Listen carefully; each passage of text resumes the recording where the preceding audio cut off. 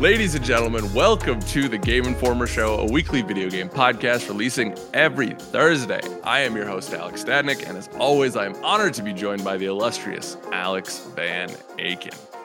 Hey, Hello. Thanks for having me, Alex. Hello. Thanks for being here. Join us each week alongside a rotating crew of special guests from around the industry and GI editors, which I screwed up, but we're just going to keep on going as we bring you the latest news, reviews, and big man swag your eyes and ears can handle. This week is a weird one, to say the least. If you've been following us, you know about the layoffs. You know that this is my last show as the host of the GI show, and there's been a lot of emotions and some interesting times that we'll get into here today. But so we're going to talk about all that, talk a little Bayo 3 release date, maybe, and we're going to get into this is going to be mainly a community emails podcast because I know for me, some of the best healing that I've done over the last couple of days is when we played Fall Guys on stream and we got to talk and chill with the community, and the vibes were really good, and y'all sent over some awesome questions as well this week. So we're going to keep that going. But first, let me introduce the panel. As always, I still don't have a nickname for you, but Blake Hester, the beautiful boy, king of writing. I don't know what, he's just a king. Look at that man down there. Hello. King of writing. Barely even write anymore, But here I am. King editor, maybe. Has the best comment. I don't know what he has. We also have...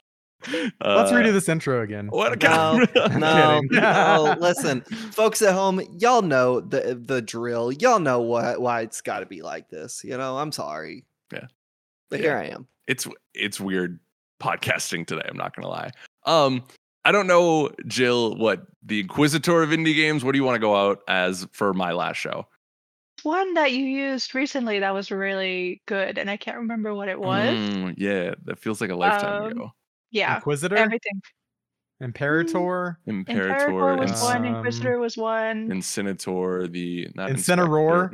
Yeah, Incineroar, of course. I did do an Incineroar. The inspector, the identifier, there's something like. You're really good at finding indie games. Is my whole the whole crux of this. The Informer.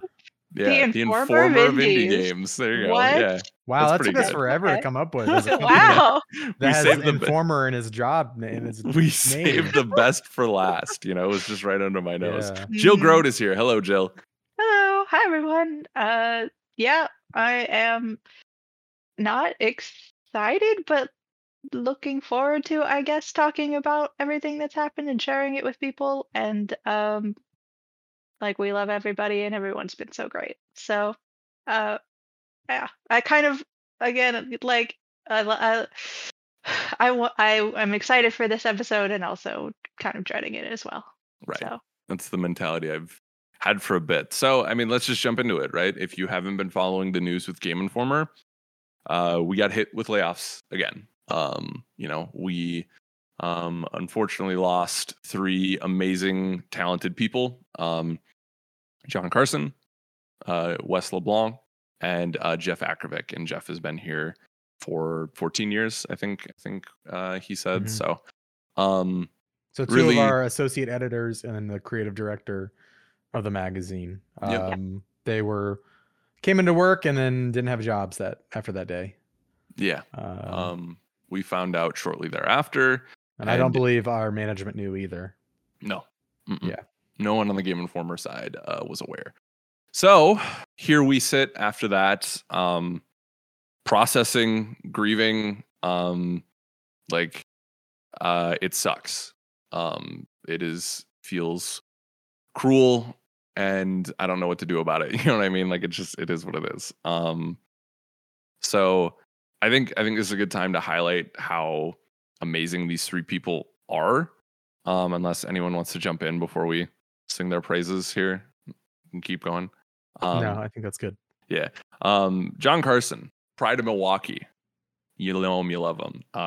John, for me, was very helpful when it came to streaming and he helped with video a lot for the NGTs and stuff like that. But I think it's John's positivity and I feel like he has the right attitude when it comes to games. He takes things seriously, but it's also like he keeps it in perspective that it is video games and finds the fun in that.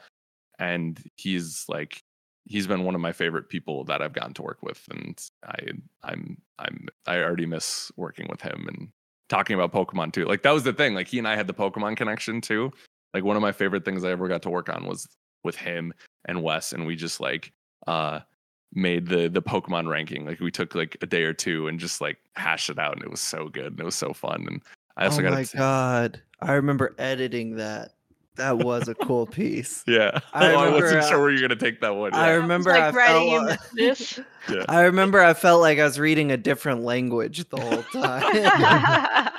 Forgot about that. Yeah. You weren't aware of Incineroar or anything like that? Yeah. Yeah. I think I wrote maybe to you, but also to John, just various critiques, because obviously the list had been finalized at that point and we were just editing. But I'm like, I can't believe that you chose this person, or like, good thing that you chose this, because any other thing would be incorrect. Yeah. I'm surprised we didn't get more. I don't know if we ever put that online. Maybe we should, but we did. Did we? We did, because I had people come and talk to me about it. Did you? Yeah. Yeah. Yeah. I don't know. Any y'all want to chime in about John? Any fun experiences and that kind of stuff? He was so here for the team. You know, it was just amazing that if you needed a helping hand, he was there for it. I remember very specifically having sort of a fast deadline, or a deadline that was coming up fast, and he had to step out to like go drive his wife to the airport or something like that, and I was desperately looking for anybody to look over my piece, and he stopped in his car like at the airport. Like, I don't know if he had a laptop or was on his phone, but he did it from that in that weird position, like Right. just to make sure I had what I needed. And I'm like, Game Informer isn't the same with him gone, and like that's the same to different degrees and for different reasons for a lot of the people that are not here anymore. But man, love you, John. Yeah, I think John was like a jack of all trades here. Like he did everything here. He wrote for the magazine. He wrote for the website. Obviously, he did the whole news. He was co-hosting one of our podcasts. He was streaming. I mean, there's not really a thing he didn't touch. He was helping with New Gameplay Today's on the YouTube side. Like he literally touched every part of Game Informer, apart from like programming and like design. You know what I mean? Like he just would have done it if you asked him to, though. Yeah, he would have. Yeah. And yeah, he was always. I mean, I can count on one finger the amount of times he told me no. There's many other times he should have told me no, but he took on extra work to help the team. It's just a huge loss to the Game Informer team. I hope that he finds work quickly. I already know people were in my DMs asking about John and also the others, but I just hope he finds something that is satisfying and that he ends up in a better spot, better place. And I'm just so sorry that he had to, he was here for a year and he worked his ass off, and now he's gone, not on his own terms either, which is a shame. So yeah, John is a huge loss. You can follow him at John_Carson to keep up with his work. And I just encourage everybody to go share encouraging words to him. Even if you haven't used Twitter in 2 years, if you can remember your password, just go ahead and send him a nice message just saying, sorry, and encouraging him. I think it would mean a lot. Yeah, if you're just somebody give him in a the wall of hearts. Yeah, if you're somebody in the industry looking at listening to this, and you know of openings, please think of him, think of Wes, think of Jeff Akervik, our creative director. So yeah. John helped me move into my apartment before he had ever met me. I forgot he was there for that. It might sound like a flippant thing to say when people are like, "Oh, John, he's amazing. He touched every piece of Game Informer," which is true. But John had never, like, before we'd even hung out, as humans, John helped me move. And here's the thing about John, because Alex and Alex were also there, but they live 2 minutes away. John does not live close to me. And he drove all the way here, helped me move, drove all the way home, and then later that night drove all the way back to hang out, then drove all the way home. This man drove like 2 to 3 hours round trip. Yeah. The first day he ever knew me, just to help me. And then to kick it a little bit at Spy House. Yeah. Shout out. That's a real one. Alex was there. He remembers. Yeah. I tell you what, I wouldn't drive 10 minutes to help someone I didn't know move. I wouldn't drive 5 minutes to help someone. John drove 30 minutes 4 times. Mhm. That's absurd. Oh, this maybe. camera. This camera is Maybe also stop absurd. putting your Yeah. hand on it, it'll focus. There we go. We'll figure it out. Anyway. Yeah. That's what you need to know about John. If you want to move to Minnesota, hit him up. He'll help He'll help you. I'm sure he'll appreciate that. John_Carson. John Remember that helped on me Twitter. move into this damn apartment so good. I still live here. Facts. And Blake does not want to live there anymore. Well, that has little to do with John. Yeah. correct. But anyway, yeah. I don't mean that flippantly. Like, I No. think that honestly speaks to his character that he went so far out of his way that many times in one day to help me.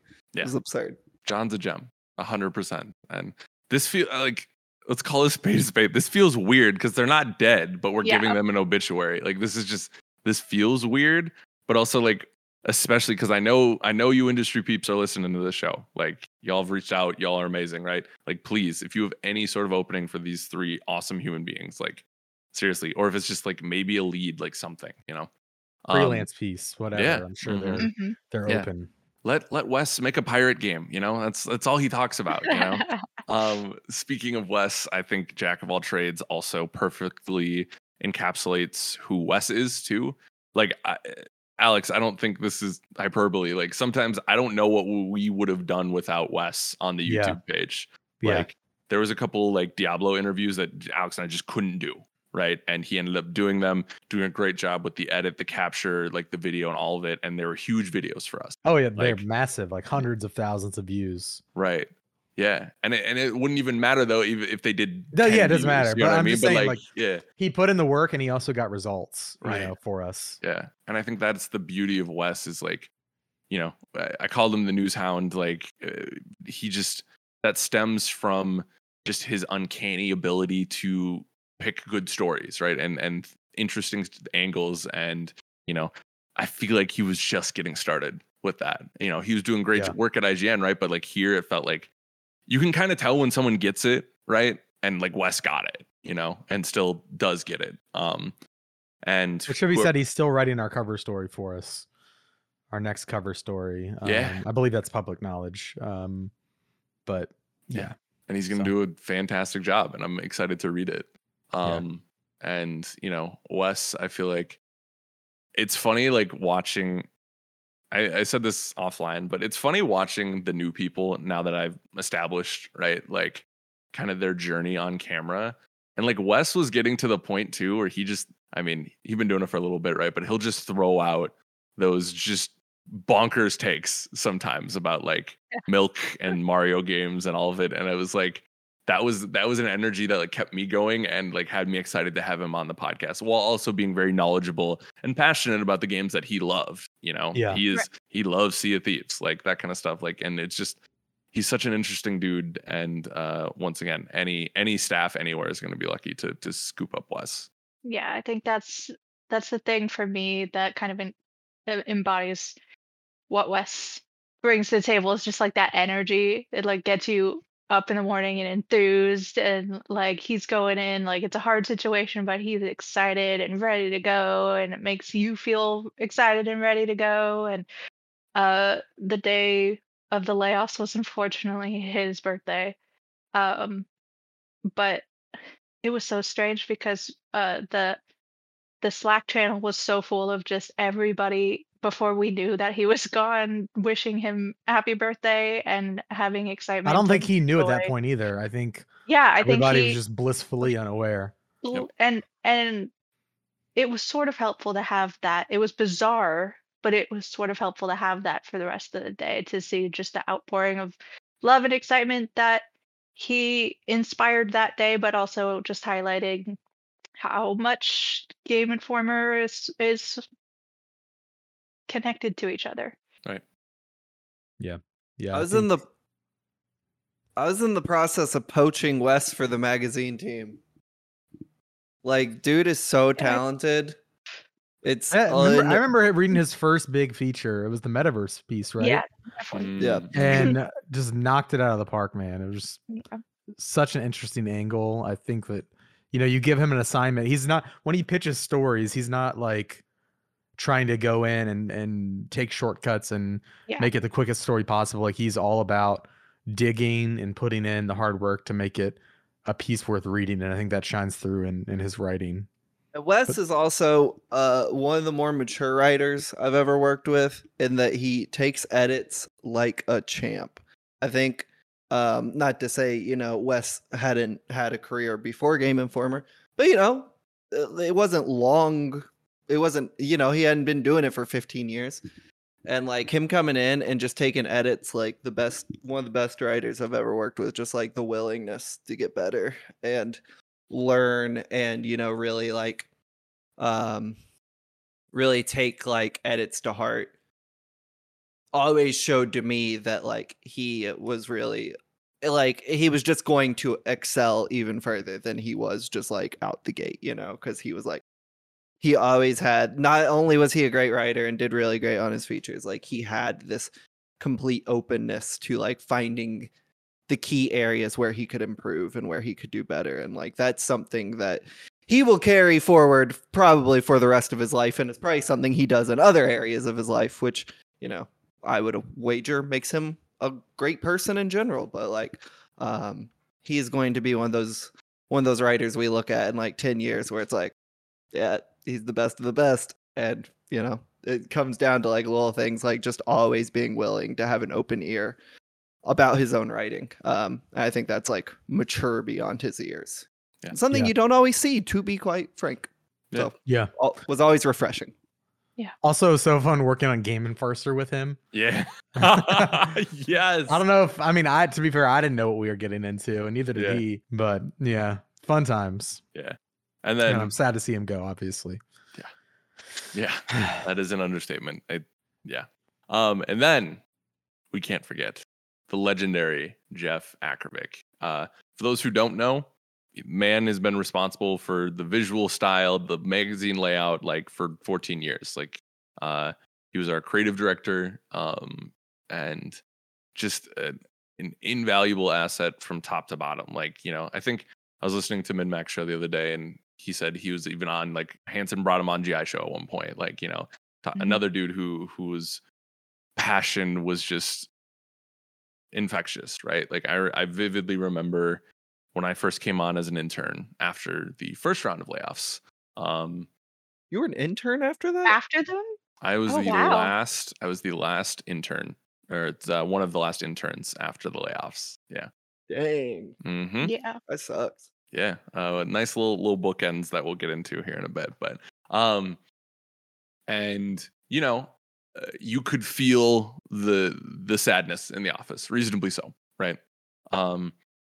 But Jeff always did a good job of making me feel included, even as an intern. And then when I got hired on, and it wasn't just that, it was his kindness was one thing, but he also like wasn't afraid to give me feedback, which is invaluable to me. That's the only way I really learn, is if someone's like, hey, this is great, this isn't good, like, that kind of thing. And Jeff was always willing to lend his creative expertise, especially when it came to like thumbnails or like text on screen, and what I mean, like the more visual aspects of my videos and stuff like that. And he pushed me to be better while also being just a great person to talk to. And I ran into him at Timberwolves games and stuff like that, and like we had that shared sports love too, which was really great. And like I feel better for working with all these people, but Jeff especially too, because like he was so excited about video and what we're doing, and so complimentary of the work Alex and I were doing. And yeah. But it wasn't, like I said, it wasn't disingenuous. Like it wasn't the Minnesota nice of, yeah, you're doing great. You know, it was like, hey, this is great, but like you guys could improve here, or like what Yeah, about he this? would Like tell you that to kind it of straight, stuff. which I always respected. Yeah. I think like coming in even much a year after you, when I would say things were not great internally, um, as part of it just there were a lot of the layoffs. The first round of layoffs did a number on Game Informer, and coming in, it was like, should I take this job? You know what I mean? And I Mhm. decided to, and I'm glad I did. But Jeff was like, yeah, he was one of our leaders. Like he's up there with Reiner, Shay, Miller, Mags Nice. now, on the production end. Like he was one of our top leaders, and like he's been with us for 14 years. And if you've read one of our magazines in the last 14 years, he helped put it together. Like he helped lead that charge, and he didn't owe me anything coming in. Especially, I mean, we're in two different departments, but he was, like you said, complimentary when I always trusted when he gave me compliments, because Right. he'd tell me when stuff wasn't up to snuff, or how I could. He was a good teacher, and even though I only worked with him for like 18 months, I felt like I learned a lot in terms of like branding and graphic design and just how to make things look better. And he was very good about catching little details that a lot of people don't catch, and that's the stuff that makes you really excel. I feel like he was really good at always pointing that out, and I felt like he brought me under his wing along with a lot of the other new hires. Even if we didn't interact on a day-to-day basis, we did still chat often, and I just wish that we would have had an office, because I would have gotten to work with him in person, and that would have been really, really awesome, I think. But yeah. Jill and I worked pretty close with Jeff, being on the magazine team, and Jeff being the lead of his department when he would work on one of your features. Which is not to say he only designed the cover stories. Obviously, he didn't, but like he was definitely a frequent, designer of the cover story. But when he would design one of your features that wasn't a cover story, it was like, oh, they're bringing the big dogs in. This is wild. Like I remember he did my Derek Hughes story and Oh, yeah. the Sonic Beautiful. issue, and I was like, oh, boss is on this one, and it Yeah. carried away, which is not to diminish Lele or Monica, who are both like individually Incredible. some of the best artists I've ever seen in my life. But you know what I'm saying? It's like if I don't know, the owner of the Chicago Bulls came down and It's like an played a anime when quarter. like the sensei like takes off the gloves and is like, it's time. Like I'm watching Naruto right now. It's when Kakashi gets in the fight. Or Yeah, the Hokage. It's like, oh damn, like it's on. yeah. I don't know. He was like great, and he had a patience that cannot be understated, because I'm probably the most annoying person he's ever worked with, in terms of just like, he would give me a word count and I would always say, so what can I go over? And he would always be patient, and he would always let me go over, even though I know it got under his skin, because he made fun of me for it the other night when we were out at Bauhaus. But like that is honestly like I think really valuable, because he's a graphic designer and obviously he wants his work to show, and he would always be patient and let the words speak, even though maybe it wasn't what he personally wanted. He always wanted what was maybe best for the piece, and if the piece needed more characters, he would find a way to always make that happen. Or if he just had a writer who is bad at being concise, which is me, he would also make concessions to make that happen for them. So God bless him. He also likes the band Hum. Not many people talk about Hum, No. but Jeff did, No. and that was a common connection him and I had. Hum, go listen to them. Their album "You'd Prefer an Astronaut," unbelievable. Okay. Shouts out to Hum, friends of the show. Jill, any thoughts here? Yeah. Besides just being an authentic and genuine human being, like you guys nailed it on the head, where if he gave you a compliment, you knew that it meant something, because he wasn't, you know, he- talking out his mouth or anything like that. Well, I mean, he does talk out his mouth. Out the side of technically. it, anyway. Yeah, Uh-huh. Jill, actually, you Um, called me out for saying hands in the I stew was earlier. gonna So bring what that the up. hell was I that? decided not to bring that up when you said you were getting hands earlier, and I thought I was being very kind. But now that you've mentioned it, yeah, Blake said something very silly about hands and stew, At people. least I didn't say Jeff Akervik didn't talk with his mouth. What does that That's not what I mean? said. I said he didn't speak out the side of his mouth. It said Oh, saying. That's Here you true. go. Yeah. Oh, well, True. even then, Anyway, the saying is side I'm of your trying to say neck. nice things about Jeff Akervik over here. But he did have I mean, it was so sad because he was working on one of my pieces for the magazine, which I had not gotten in by the time that they um did the layoffs. So I won't get to see what that piece would look like with his magic. Um I'm sure it will turn out lovely and it'll be wonderful, but I was really looking forward to working with him and having that beautiful piece in the magazine. He was a wonderful person just to have on the team, and he was straight up. Like if he was upset about something, he said it. Like he wasn't really about word salading and saying, what the official thing was. He was always straight up and honest and leveled with you. So Yeah. he is an amazing talent, and I'm sure whatever he does, he's just gonna absolutely make it better. Hmm. Um, I don't know what that is. I don't know if he knows what that is, but I'm not at all worried for him, but I am also wishing him the best. Right. Yeah. I've been thinking, and I didn't tell Jeff this, and I should have. And I don't know if this is what he wants for his life. I'm just speaking out the side of my mouth. Guys, it's the side of your neck. Okay, yeah, whatever. What? It's the All right. side of your neck. I'm What speaking about out the my stew, hands in though? the stew. Yeah. Yeah. I would love to see Jeff become an art director on a video game series. I think that would Oh, be that would be so so cool. sick. I don't know if that's what he wants for himself. I know he loves editorial design. But I just kept thinking about that. I'm like, he has such an eye for bringing like a cohesive look to something and to make it yeah, we're gonna miss him. It's real sad. I got a funny story about Jeff. Hit us.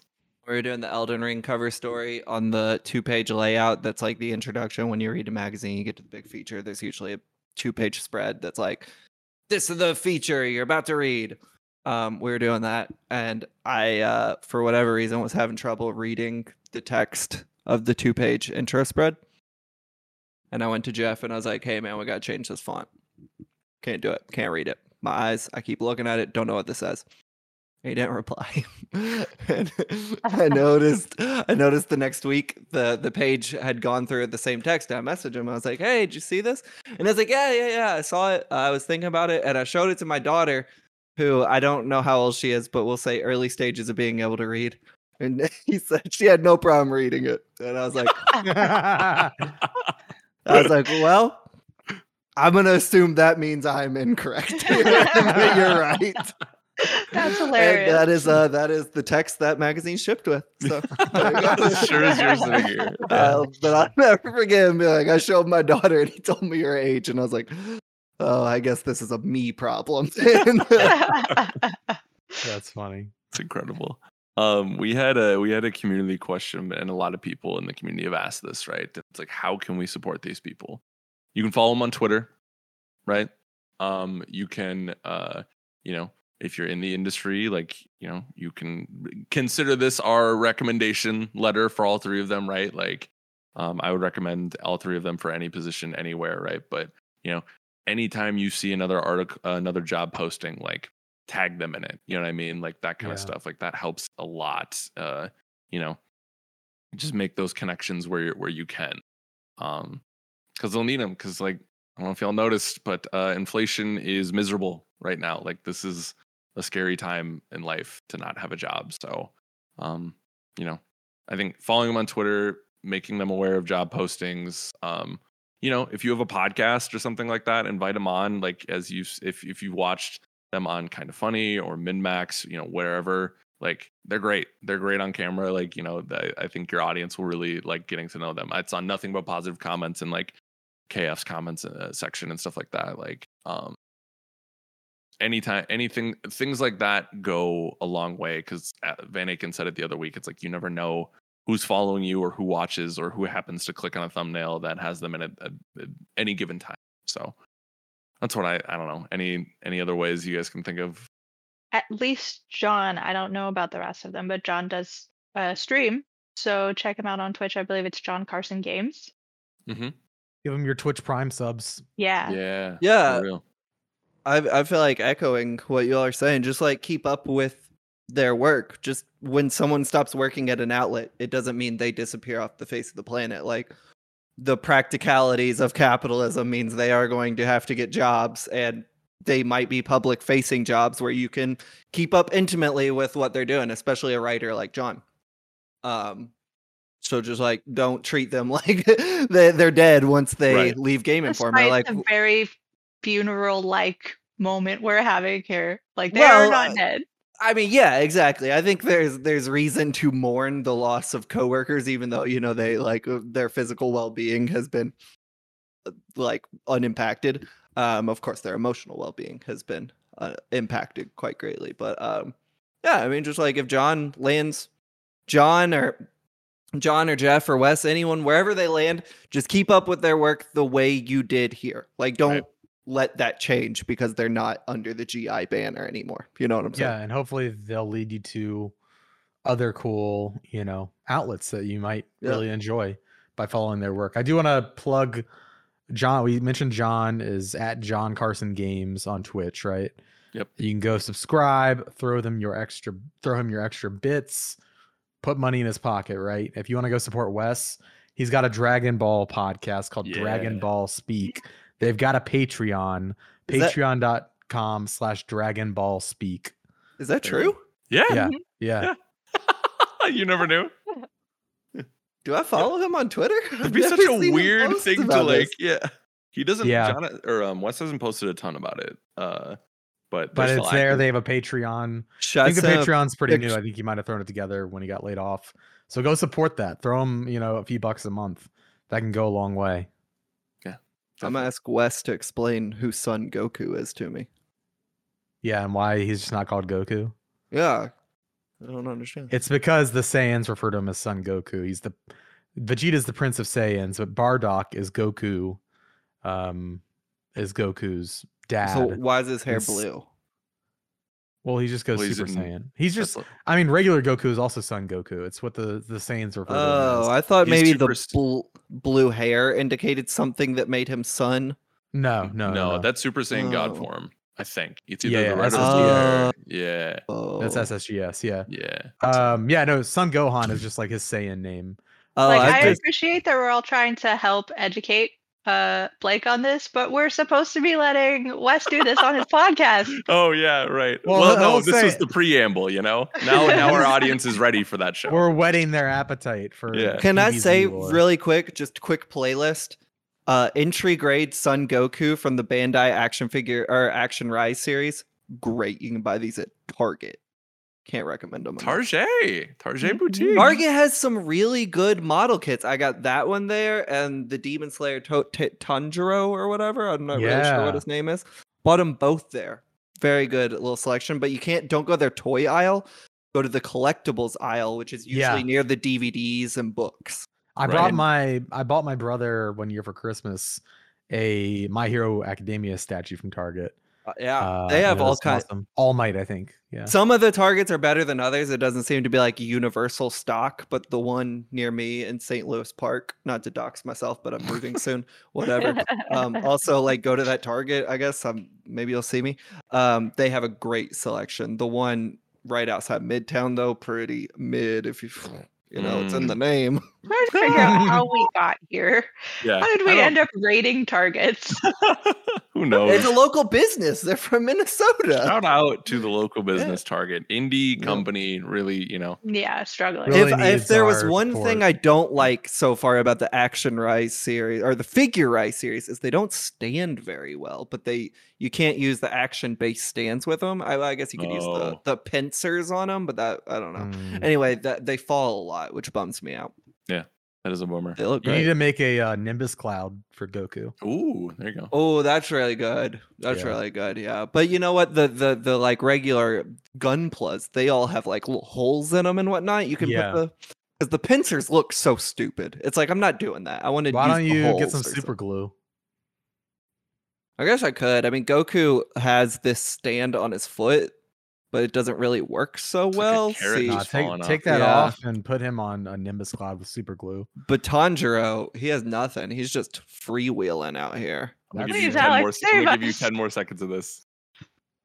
Can 9, I show my Ava Unit 0? Check this Go out. I 5 just built seconds. it. Yeah. Look at I my just Kale built it. statue from League of Look. Legends. Look, 5, pretty 4, cool. 3, I was 2, doing it. This is the 1. real grade series. Jeff, Wes, John, we love y'all so much. We appreciate every second that you were with us at GI, and we are all better for working with you.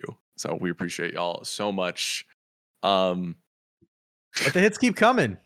But the hits keep coming. I've been dreading this for a minute, but we're gonna get into it. So those three. Start this. I am leaving Game Informer after I know, right? I'm surprised. What? After almost 3 years here, this is my last show. I know people who follow me on Twitter know. I know people who follow me or who are in our Discord know. But if you just listen to the podcast, you know, so my last show as host. The Alex and Alex era is coming to an end here. But just like the three who we mentioned aren't dying, like Game Informer's not dying either. The podcast isn't dying either. And You're not dying. I'm not dying. Correct. I have an exciting new opportunity I can't talk about yet. You know how it goes in games industry, right? But I guess what I can say about it is this is the hardest professional thing I've ever had to do. You know, when I came here, I was at an ad agency that I was, you know, happy to leave, even though I was going to be an intern and losing my health insurance and that kind of stuff. Like that was kind of a no-brainer because this was the dream, right? Leaving in my mind earlier than I wanted to. I very clearly remember getting there. I was like, I'm gonna have a Hanson run, like 9 years, like 10 years. I want to be here a decade. Like I'm not gonna. I remember thinking to myself, I want to be here I'm not gonna look for another job for a long time. Mm-hmm. And then situations change, you know, priorities change, and you know, there's just some stuff that I couldn't ignore. There was an offer that I couldn't ignore, you know, and it's something I've languished with. This isn't a response to the layoffs. I saw a couple of people on Reddit wonder that. I've been doing a lot of soul searching over the last month or two, and like this is a result of that, not what's happened within the last week. So there's moments in life where it's like I am so scared of this opportunity, but that tells me I need to do something about it, you know? And that's just what this is. You know what I mean? Like that's all there is to it. It's a new opportunity for my family and I, my fiance and I should say. Like, I'm not going to say where, but we're literally like next week, like moving across the country. Like this is like, this apartment's not going to be ours here in a couple of weeks. Like my whole life is changing with something like this. And you know, as much as like the layoff stuff hasn't been fun, like I've needed a new adventure too. Like Minneapolis is my home and I love it so much, but like I've needed to get out. COVID has left its scars, right? The unnecessary actions of a certain police department have left its scars here. You know what I mean? It's just been, the last couple of years have been a lot. And I'm someone who needs new things to do, right? And new experiences. And this opportunity that I'm taking is the very definition of that, and a chance to start fresh and do something that I am incredibly excited for. And I mean, like, it's not I don't think I'm ruining anything or getting myself in trouble by saying I'm still editing, right? Like, and I'm going to be chasing that passion, right? Of editing video. And I'm excited to see where that takes me, because it is a chance to really grow in that field and do something really great. And I cannot wait for that. But I am, just know, anyone listening, like, this is the, like I said, this is the hardest thing I think I've ever had to do in my adult life when it comes to my career, because like this community has given me so much. You, who's on this podcast panel with me, have given me so much, and Reiner, Shay, like the entire leadership, like Andy Mack, Dan Tack, like everyone, Reeves, like I just have so many people to be thankful for. So just know this is as much as it's hard. I understand to see another GI person go out the door. Like, it's really hard for me too. Yeah. I just feel like I just word vomited everywhere. So I apologize. No. But We're really gonna miss you, dude. We've known for a while. You know, it's I feel like I'm losing my other half, you know, my other video. The Council of Alex's is no more. It's vanquished for now. Under this current banner, right? Yeah, under this current banner. But yeah, I just want to thank you for fighting for me. I said it on Twitter. I'll say it here. I wouldn't have a job without you. You know, you told I wasn't gonna apply, but you literally messaged me. You're like, hey, you should apply. I was like, man, maybe I will. But I had lost faith in actually being a part of the industry at that point. I was like, there's no way, like, I'm gonna get a job. Like, it's just so hard. You have to be so lucky. And I just feel like I'm not the right candidate to make that happen. And you messaged me, and it literally changed my life.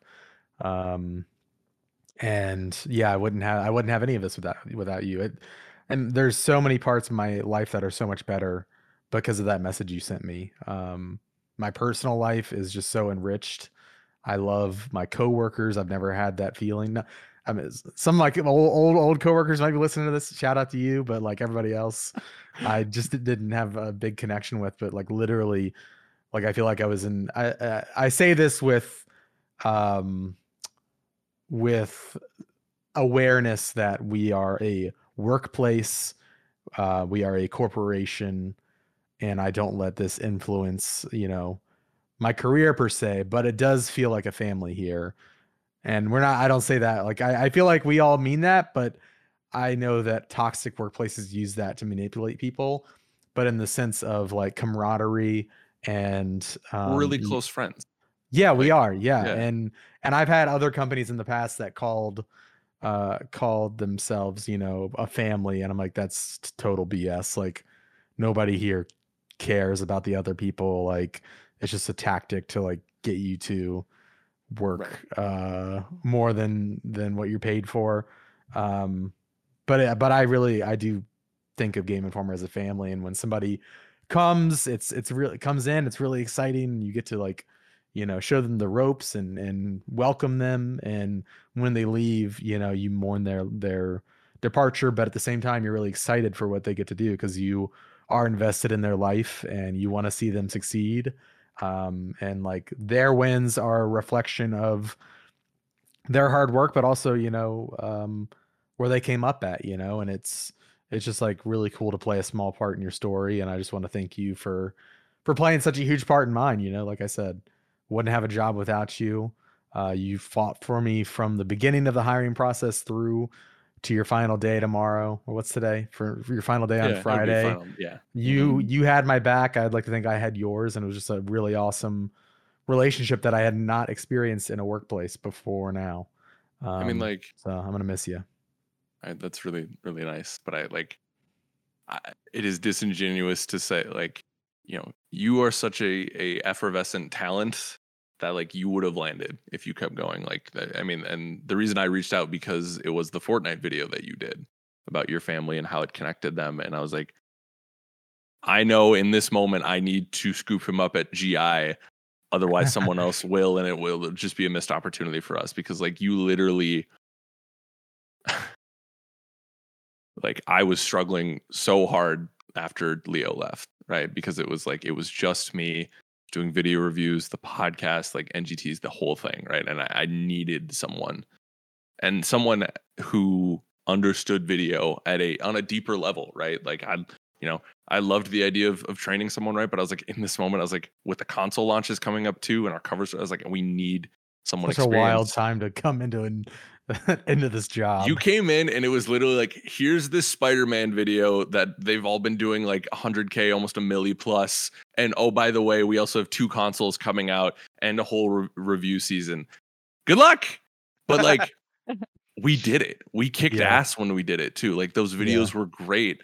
And I literally like, I wouldn't be here today without you. You know what I mean? Like doing this podcast with you has been an absolute joy, and this era has been so much fun. And I love working with Leo, right? In the small time I got to work with Hanson, I loved that too, but it's just like, this felt like the first time we could actually like create something, and even that feels like incomplete.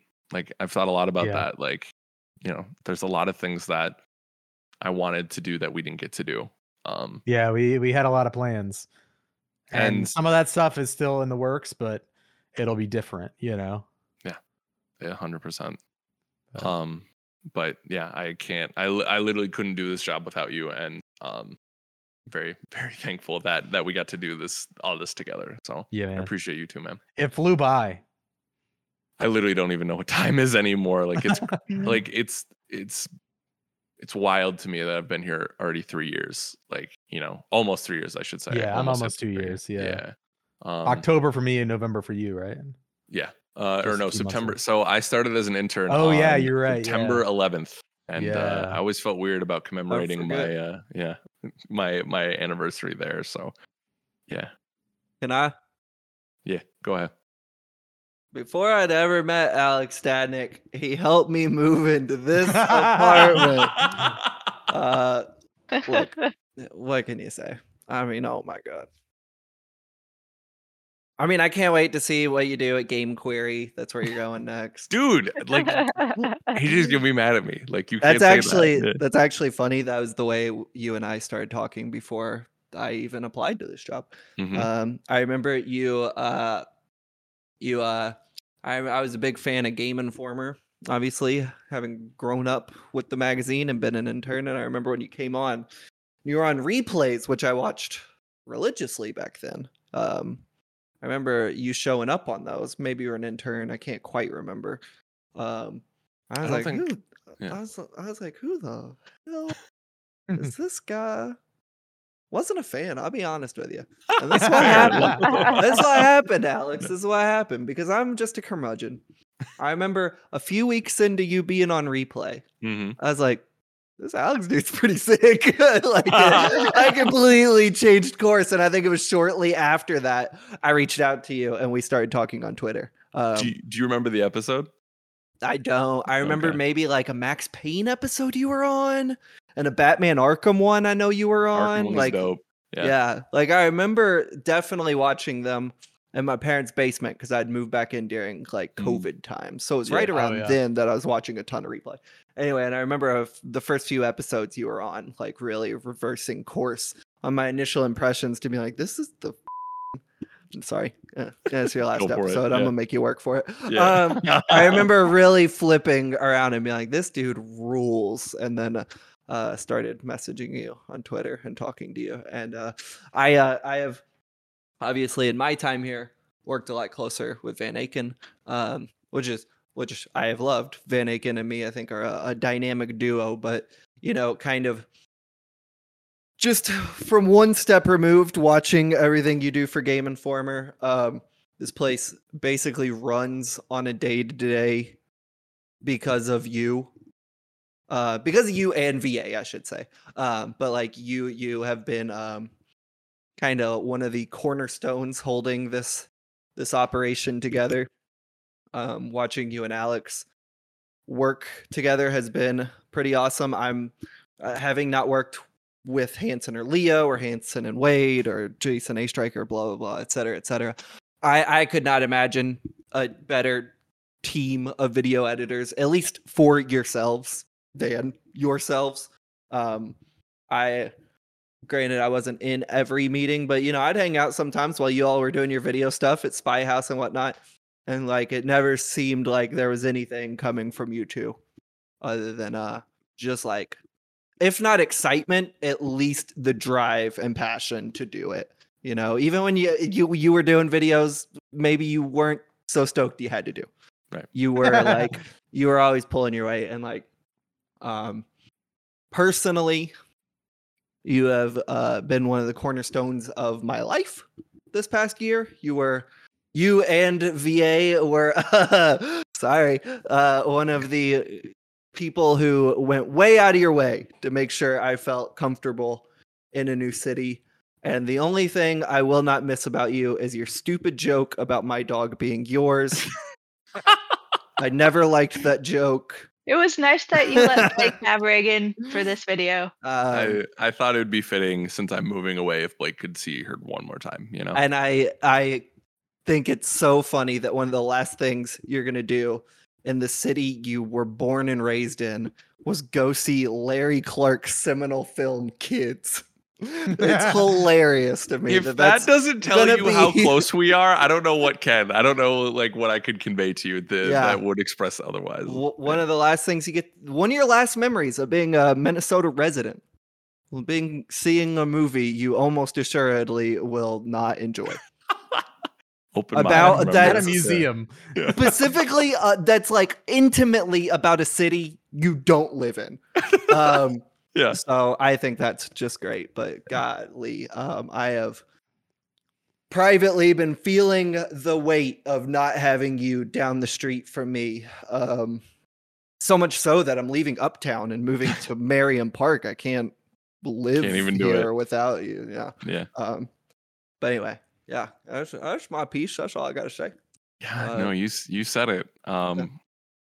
Cutting onions over here. I'm very proud of you for getting through so much of that and not just being waterworks. I was waiting for it. I thought for a second there you were gonna snap, but you're holding it together. Yeah. I also thought that you were gonna turn to Van Aken and tell him that actually you weren't that close of friends. I was like, wow, this is getting serious. And I wish so much that I had more time with you. So, like, y'all don't know this, most of you who are watching, but like, Stadnik is just a wonderful human being. Like, he starts every message with, "Hey, friend." And like, I can't imagine that working for anybody except for him. Because he means it when he says, like, he just wants to remind you that you are close to him and that he cares about you, even if he's just asking for whether or not that video clip came in. Like, the first thing he wants to do is make sure that you're cared about. And that's basically like his legacy in my mind. I came in and it was scary joining Game Informer, and like, he didn't know me, I didn't know him, and we've never met in person. I hope that changes soon. And he reached out and was like, "Hey, I want to make sure you're okay." Like, it can be overwhelming, it can be scary to join a team like this. And like, he had no reason to do that. He just decided to make sure I was okay. And like, that's not normal. That's not a common thing that happens, and it really does feel like a lot of the reason this place feels a lot like a family is because of that kind of love. And we're gonna miss you. And so excited that you're doing amazing things. Like, do not think for a second that we want you to stay. Like, we would love to have Get out of here. Go away. Yeah. We're gonna put so many more hands into stews, okay? But we want you to do what makes you the happiest, and I really hope that this is it.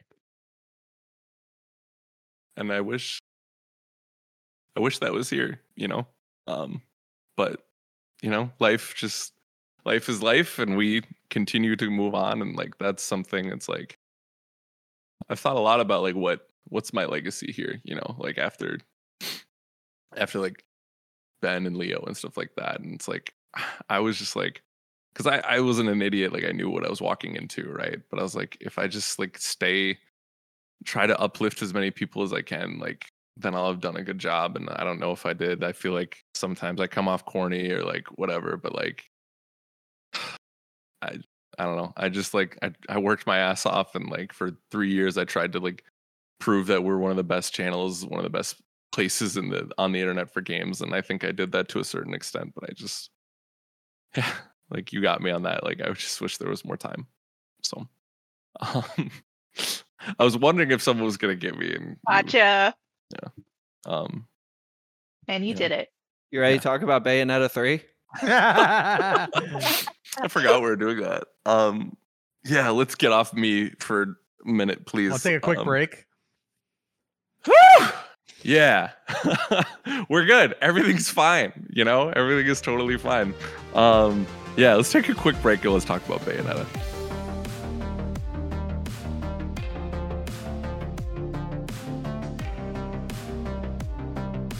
Welcome back, everybody, to the Game Informer Show. We've got some news to go over, and we've got a panel of people that seems very fitting. Bayonetta 3, a release date has been announced with an over-the-top trailer. It was written up by Jason Guisao, the whole me over at GameInformer.com/news. During last September's Nintendo Direct, Bayonetta's reemergence shocked fans with a titular witch dodging, transforming, and shooting her way through huge monstrosities. We knew that the action romp would come exclusively to Switch this year, but today Nintendo announced an October 28th release date with a big trailer. I'm not going to read through all of it. The story is linked in the show notes if you want to see the trailer and look at a couple screenshots. But Blake, you are the biggest Bayonetta fan I know. Actually, I think Ty over at Uppercut is a very big fan as well. But fair. You are a massive fan. How you feeling? Tell us what's going on. You know how long ago Bayonetta 3 was announced? No. I do. I'd never played Bayonetta before. That's how long ago it was. Wow. I first played Bayonetta after Bayonetta 3 was announced. No, this is great. Been waiting forever. The Nintendo announces all these stupid games. Sucky games like Breath of the Wild 2. Like Breath of the Wild 2 and whatnot. It's like, who cares? Like, game.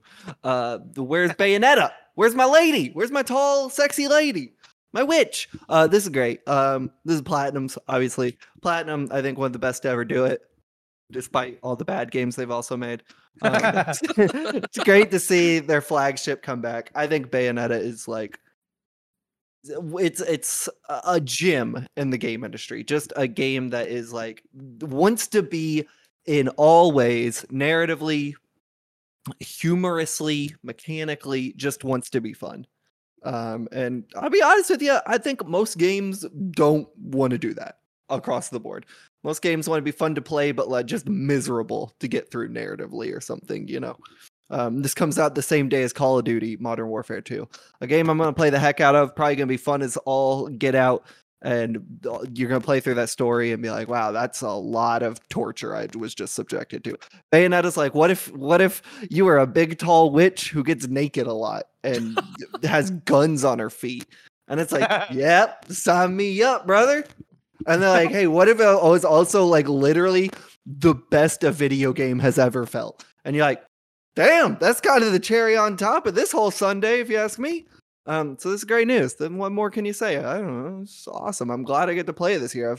I've been tweeting all kinds of wild stuff. Every time they announce a Nintendo Direct, I log into my secret Twitter account and say something like, if they don't announce Bayonetta, I'm gonna punch Mario in the face. Just real things that could get me sued or fired from my job. Then now I don't have to do that anymore. I know when it's coming. October 23rd, 28th. And in an unprecedented move, Game Informer has already awarded Bayonetta 3 a 10 out of 10 score. Wow. That's right. And sorry, Dan Tack, this is going to be the greatest game ever made. Yeah, so it'll get second after Tunic.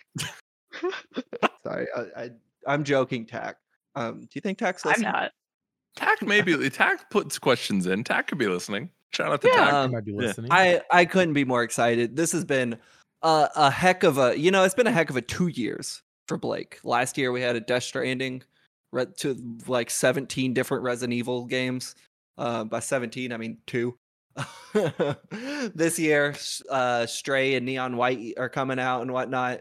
And then finally, Bayonetta. What a time to be a little man named Blake. Did you think it was going to come this year? Did you have any faith? I mean, I feel like I didn't think one way or the other. Honestly, I was just like, they're gonna announce it when they announce it. I wish it would hurry up, but it's not gonna hurry up, I guess. And then they just like launched it today. I was surprised, actually.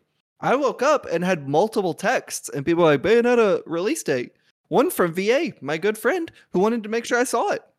So I appreciate that. Also realized I forgot to reply. So sorry about that. You're fine. I forgot I sent it. Yeah, I kind of woke up in a fugue state and saw it and was like, I'll send to Blake. Yeah. I fell back asleep. I was asleep when you sent it to me.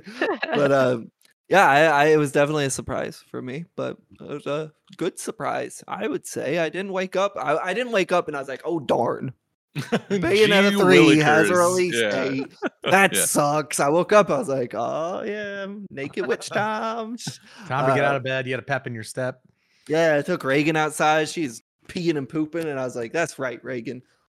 You're peeing with a special step today. Bayonetta 3 got a release date. Reagan's like, I can't wait. You're going to sit and not pay attention to me for 12 hours while you play that game. It's like, yeah, probably.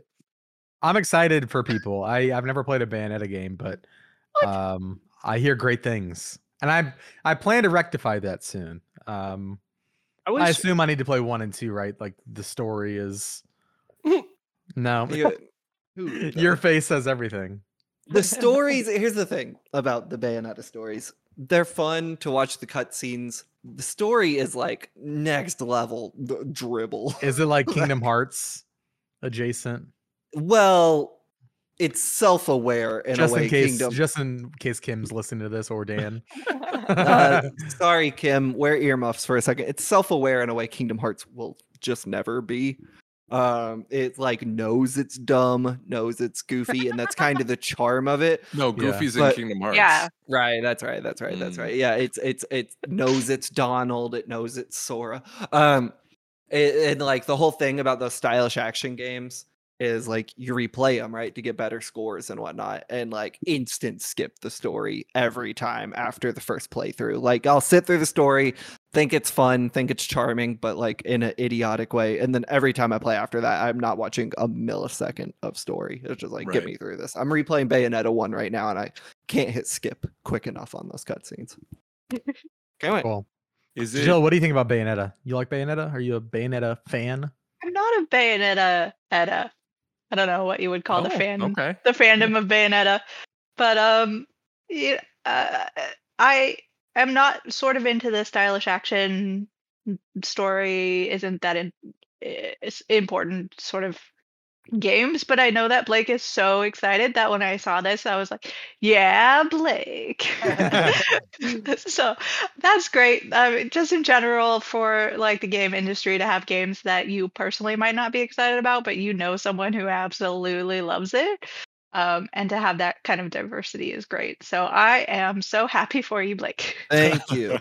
Yeah. Can I drop a hot take on y'all that you probably will fly over your head, but the people at home, I don't know how they're gonna feel about this one. Okay. Yeah.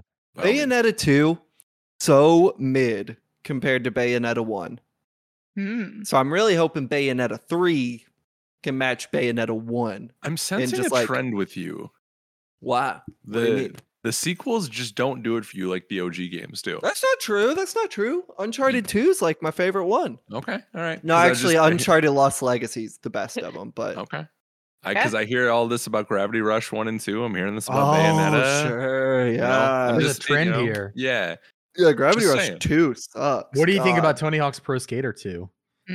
better than 1. 1 is unplayable by modern standards, man. I like, whew. But you know what? To your point, Tony Hawk's Underground 2 is awful. But Tony Hawk's Underground 1, the single greatest piece of art ever made by human beings? Question mark? I think. I would say. I don't know. Yeah.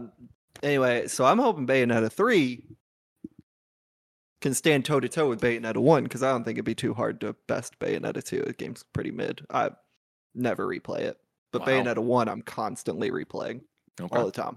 Yeah. Word. Great game. I'm excited. Yeah. She's a tall witch with guns on her shoes. It doesn't get better. Are than the that. guns her hair? No. What's with the hair? Yeah. No, her hair is her weapon. So she has guns, and they just like regular guns on her shoes. I mean, they're like magic. Are they on her shoes or are they her shoes? Well, you can have guns in your hands and on your shoes because you can have different loadouts. Because I would buy a shoe that was actually a gun. Yeah. Yeah, her heels are her heels. Projectiles of Blake some is sort. like trying to show his foot for the audio The listeners heels here. are like Which the, has no the heel muzzle on it. of the gun, and then her hair is also a weapon, but Wait, she the can heel also is the muzzle? yeah, like imagine high heels.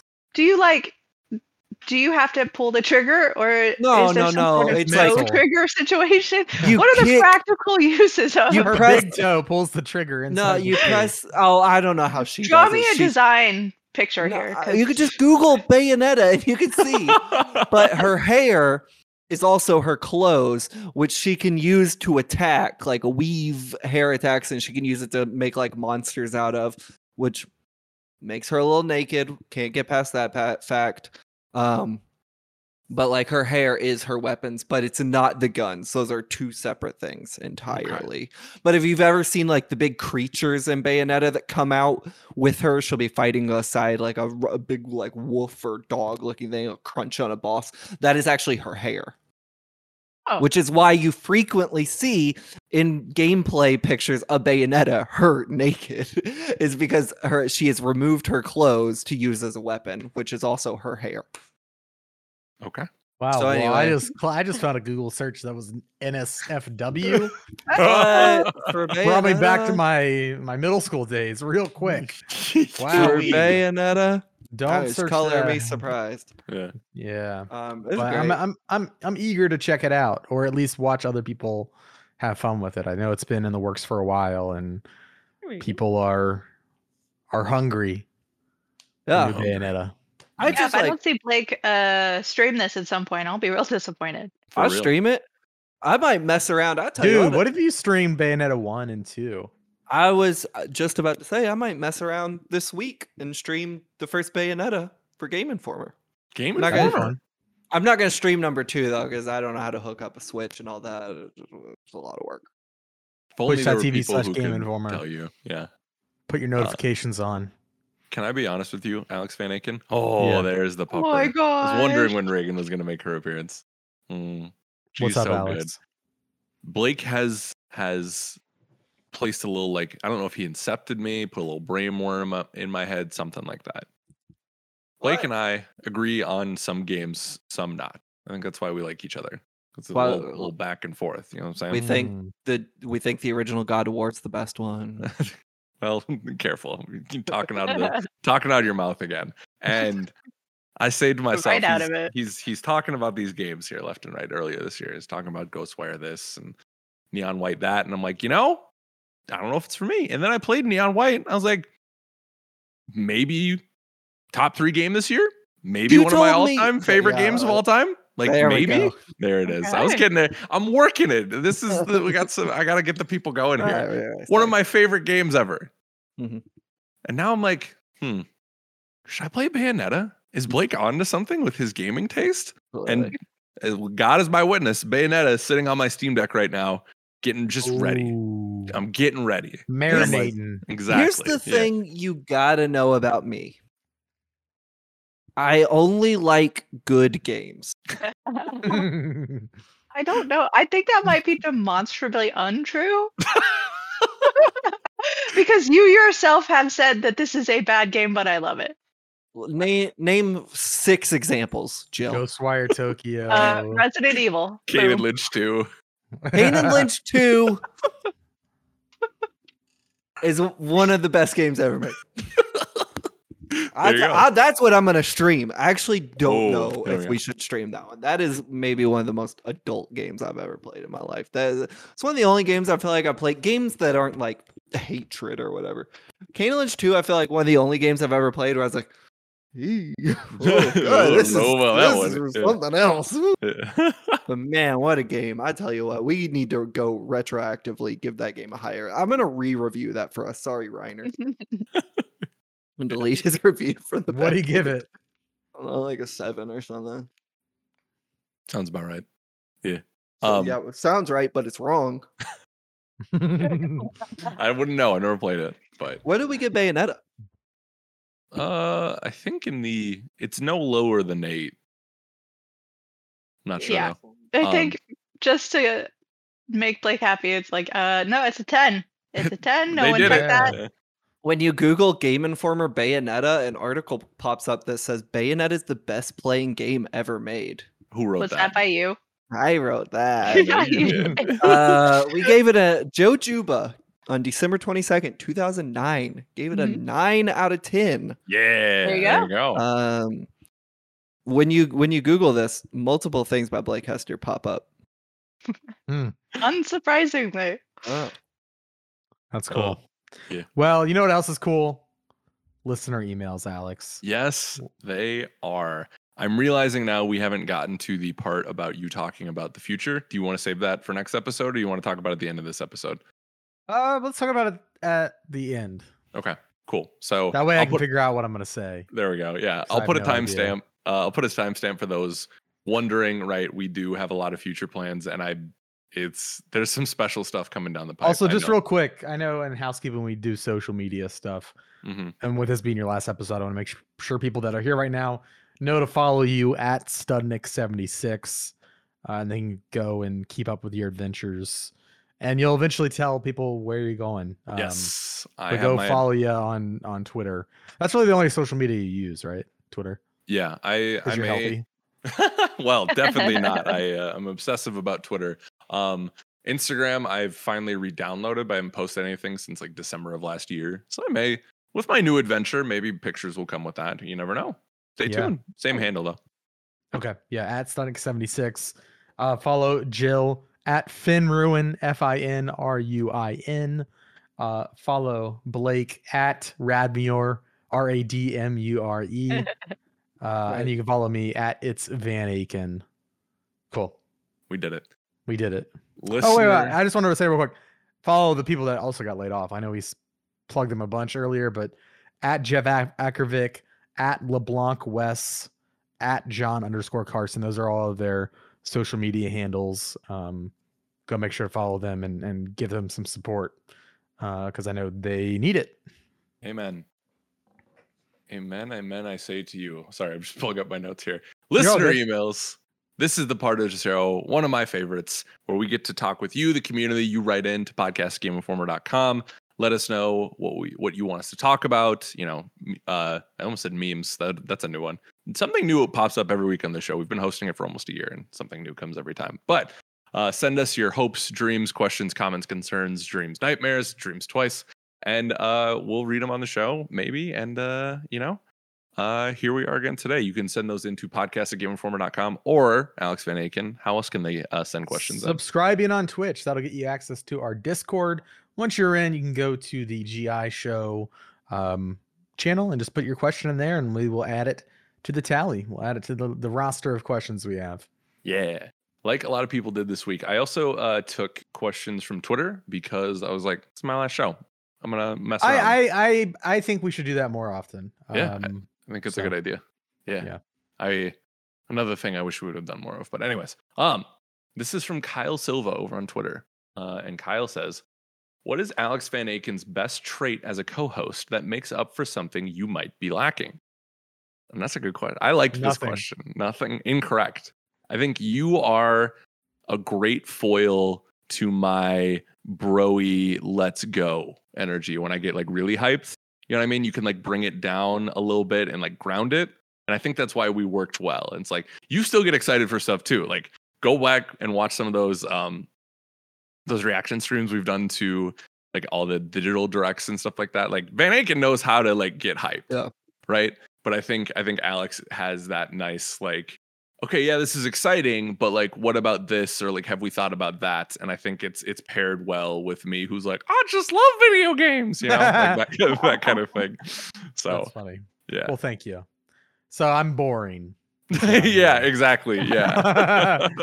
That's what I was getting at. So And I think that I like your positivity, Alex. I think you remind me of me when I was before I was laid off at one of my old jobs. I feel like that changed me. I used to be positive. I want to be positive. You are still positive. Like I play it up for fun, but yeah, I think I could learn from you in that regard. And I'm not saying you're Oscar the Grouch. Like, let's be clear here. I was saying this in a good way too. You know what I mean? Like, I think that we heard what you said. Yeah, it can never be taken back. I almost burped again. Jeez, can't keep drinking this LaCroix.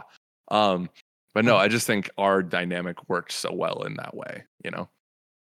So I like our dynamic too. Yeah, I don't know either of you want to chime in here on that or not. Talk about my flaws, that kind of thing. You know. Alex Van Aken does a good job making sure to read all the Twitter handles every episode. Never heard you. I don't even have to look at the paper anymore. I know everybody on staff. I know everybody's handles. And Van Aken does a very good job of remembering my Twitter handle. Mm-hmm. Yes, he does. Very good. Yes, he Fantastic job. Yeah. Thank you. It's less contrasting, but it always seemed like you guys like could sort of finish each other's sentences. Like you knew what thoughts. Yeah.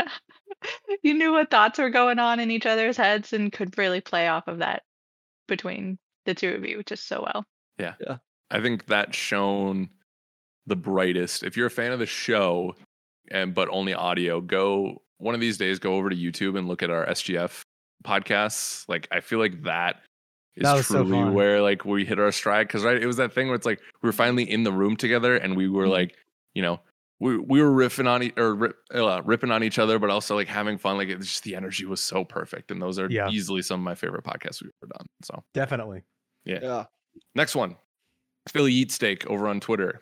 And Philly says, what is something you brought to the table at GI that you most want to continue without you? I think some of the, I think what I was good at is there was a lot of what makes GI great already there that I helped accentuate, like the love and passion of games, right? Just because I leave, that's not going anywhere, right? Everyone's passionate about games. You know, I'm not the only, like everyone here works their ass off, right? Like that's not exclusive to me. And I think those were a couple of my defining traits, was the passion and the hard work, right? Like that's going to stay, right? I don't know, just like I think one of the things I'm most proud of is bringing Van Aken in and finding people who are like very talented at video, right? Because I think one of the things that I was really, especially when we were hiring Van Aken, I hammered home was like, we have some of the best writers in the industry.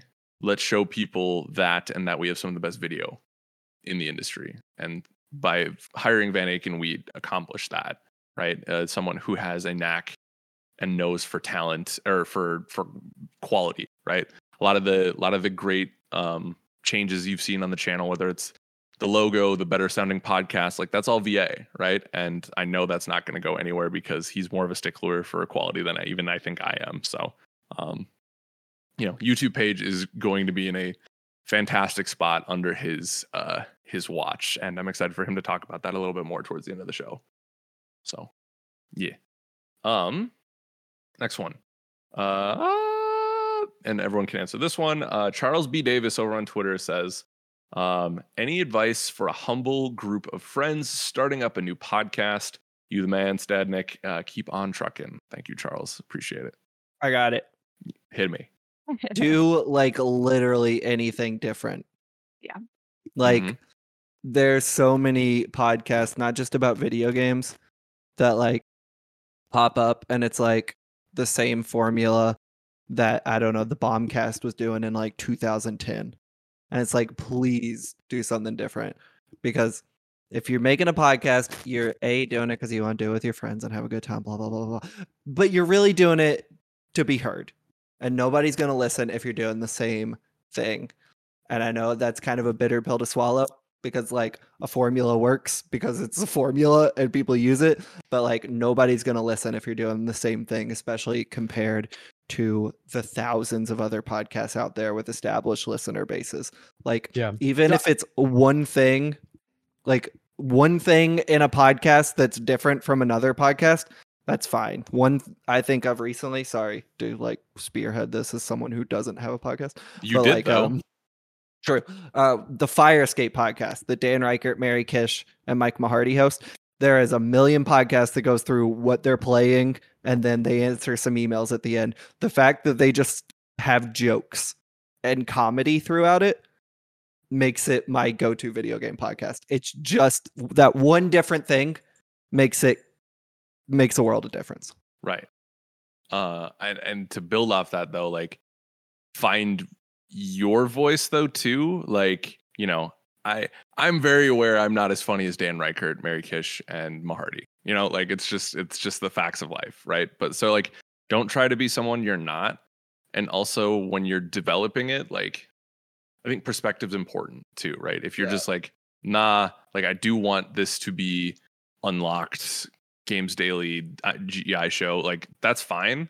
Like there's consequences with that, right? Like Blake outlined too, right? But it's like, okay, if you're gonna do that, make sure you're learning on the way. Like learn how to efficiently edit a podcast, right? Like, you know, there's a million ways to do it. There are more efficient ways. So like watch YouTube videos on how to best learn how to edit, you know, find like boost your quality that way and make sure you're learning something. Cause if it's just something you want to mess around with, great. But like you can put that on a resume. That's how I got here.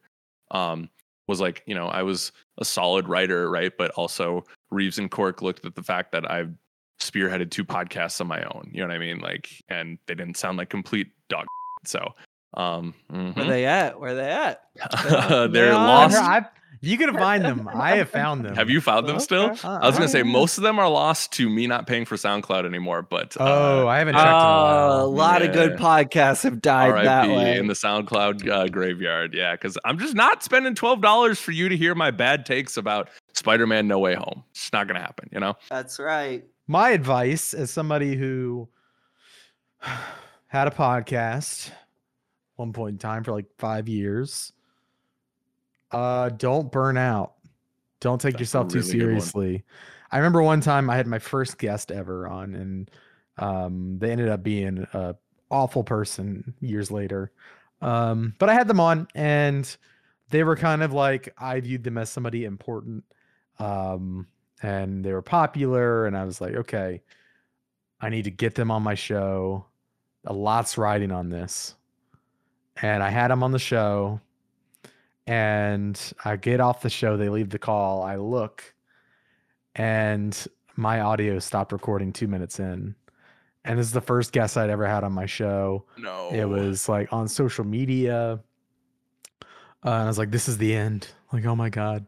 So self-serious. Nobody cares. Yeah. And I made one of the biggest mistakes I've ever made, and because I gave it so much power. But I sat there on a Sunday afternoon. I had everybody else's audio but mine. And I would listen to what they said. And then I would try to remember what I said before that. And I would record my part in segments. No. So if you were like, I'm doing good, I would go back and I was like, hey, man, how are you? And I'd record that part. No. I spent 10 hours on a Sunday. And nobody knew. I did it well. Nobody knew that I had ever done that. Nobody knew until I said I'd done it, because I had made it sound so convincing. But it was, never do that. No. Never say sorry, the recording got messed up. It's not that big of a deal. Never put your podcast over. Oh my God, I'm so embarrassed that I ever did that. Yeah. And I used to be proud of it because I'm like, oh, look at my work ethic. Right. Yeah. Just so stupid that I gave it that much weight in my life. I think I was like 15 episodes in. Like, don't be too self-serious. Have fun with it. When things mess up, because they will, just, who cares, man? You're going to have, I feel like when you're first starting out, volume is what you're really gonna be focused on volume and just like scattershot it. Figure out what you like to do. If you don't have fun, if you don't like podcasting, stop. Like, who cares? Right. Like, I'm also gonna say this might be a bitter pill to swallow. I think if you are wanting to get into the industry on the media side, do something other than podcasting. I don't think people get hired. I know Alex said he got hired for his podcasting skills, but he got hired because of his video skills, and he could also write, and he happened to be able to podcast. Right. And as somebody who spent I was propping myself up. I was like, I'm going to get a job doing podcasting. I'm like, you have to realize almost nobody hires a podcaster. They hire a writer, or they hire a video producer, or somebody who, okay, cool, they can also podcast. There's very few outlets and companies that hire specifically a podcaster. Like, just because it has become so saturated, like everybody, every white man over 30 has a podcast, like, and under, like, it's like, Jill, did you ever pod? Did you? No one had to be subjected to that. So three-fourths of this panel had podcasts before, like, which I guess and I can tell you, I put it on my resume. You know what happened the other day? Hmm. Ryan and I were talking about the future of this show, right? And no, I'm not throwing shade at Ryan. I thought it was really funny. Yeah. But I had in my head, I'm like, oh, people know me. I got hired because I had all this experience podcasting. We were talking about like you leaving. I was like, yeah, I mean, I hosted a podcast for 5 years, so I can host it. He's like, oh, I didn't know that. So like, even the person who hired me didn't know, like, it's I just want to say that because I feel like people are like, podcasting is the ticket to get me in the industry. No. And it really isn't. And I know that's a hard pill to swallow. And I follow a lot of podcasters, and I don't say that kind of thing on social media because I don't want to be discouraging. But since people are asking for advice on podcasting, if you're currently doing it, don't be discouraged by that. Just know that you might have to pick up a couple other skills to complement that. But if you haven't developed any skills yet, and you're thinking that podcasting is like the skill that you need to have, I will say anybody can talk in front of a microphone. Right. And you can even get hired to talk in front of a microphone as part of your job, like me. And I don't think I'm that. There's plenty of other people that are better in front of microphones, right? But I'm really good at video editing, and I'm good at filming, and that's kind of like what my career is attached to. And if I'm on a podcast, cool. But yeah, I'm being long-witted. That's what I have to say. Very well said. I think that's a great call out, and something we've preached on the show for a while. It's like, you have to be a multifaceted beast to be in this industry. And also just know you could do all that and not get a job. There are so few volumes of media jobs. You have to be really lucky. You have to be ready to go. You have to have your skill set honed. You have to have your portfolio, and you have to be freaking lucky, man. Like, really lucky. I think that's like the biggest thing you have to have is luck.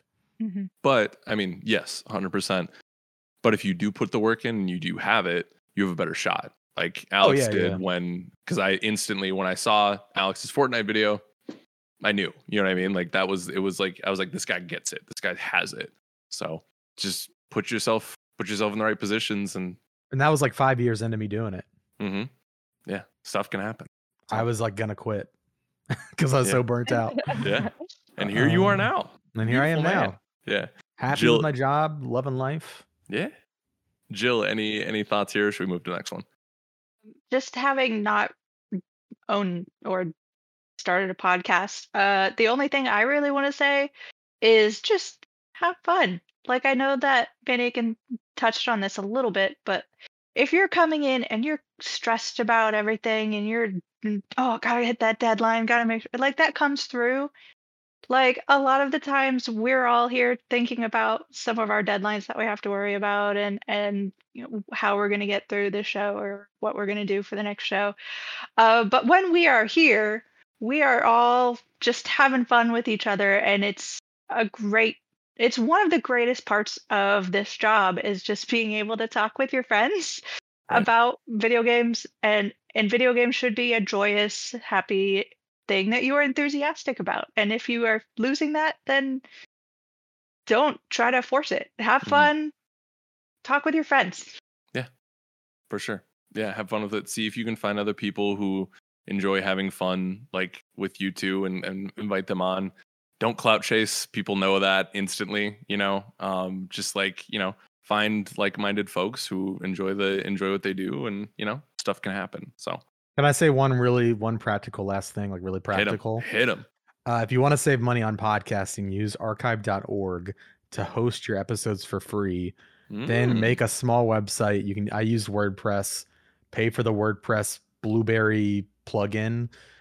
You take your link from archive.org, you put it into the plugin on your WordPress site, and you take whatever link that spits out and put that in. That's the link you use to submit your RSS feed, and you don't have to worry about episode lengths or the size of files, because archive.org does it all for free.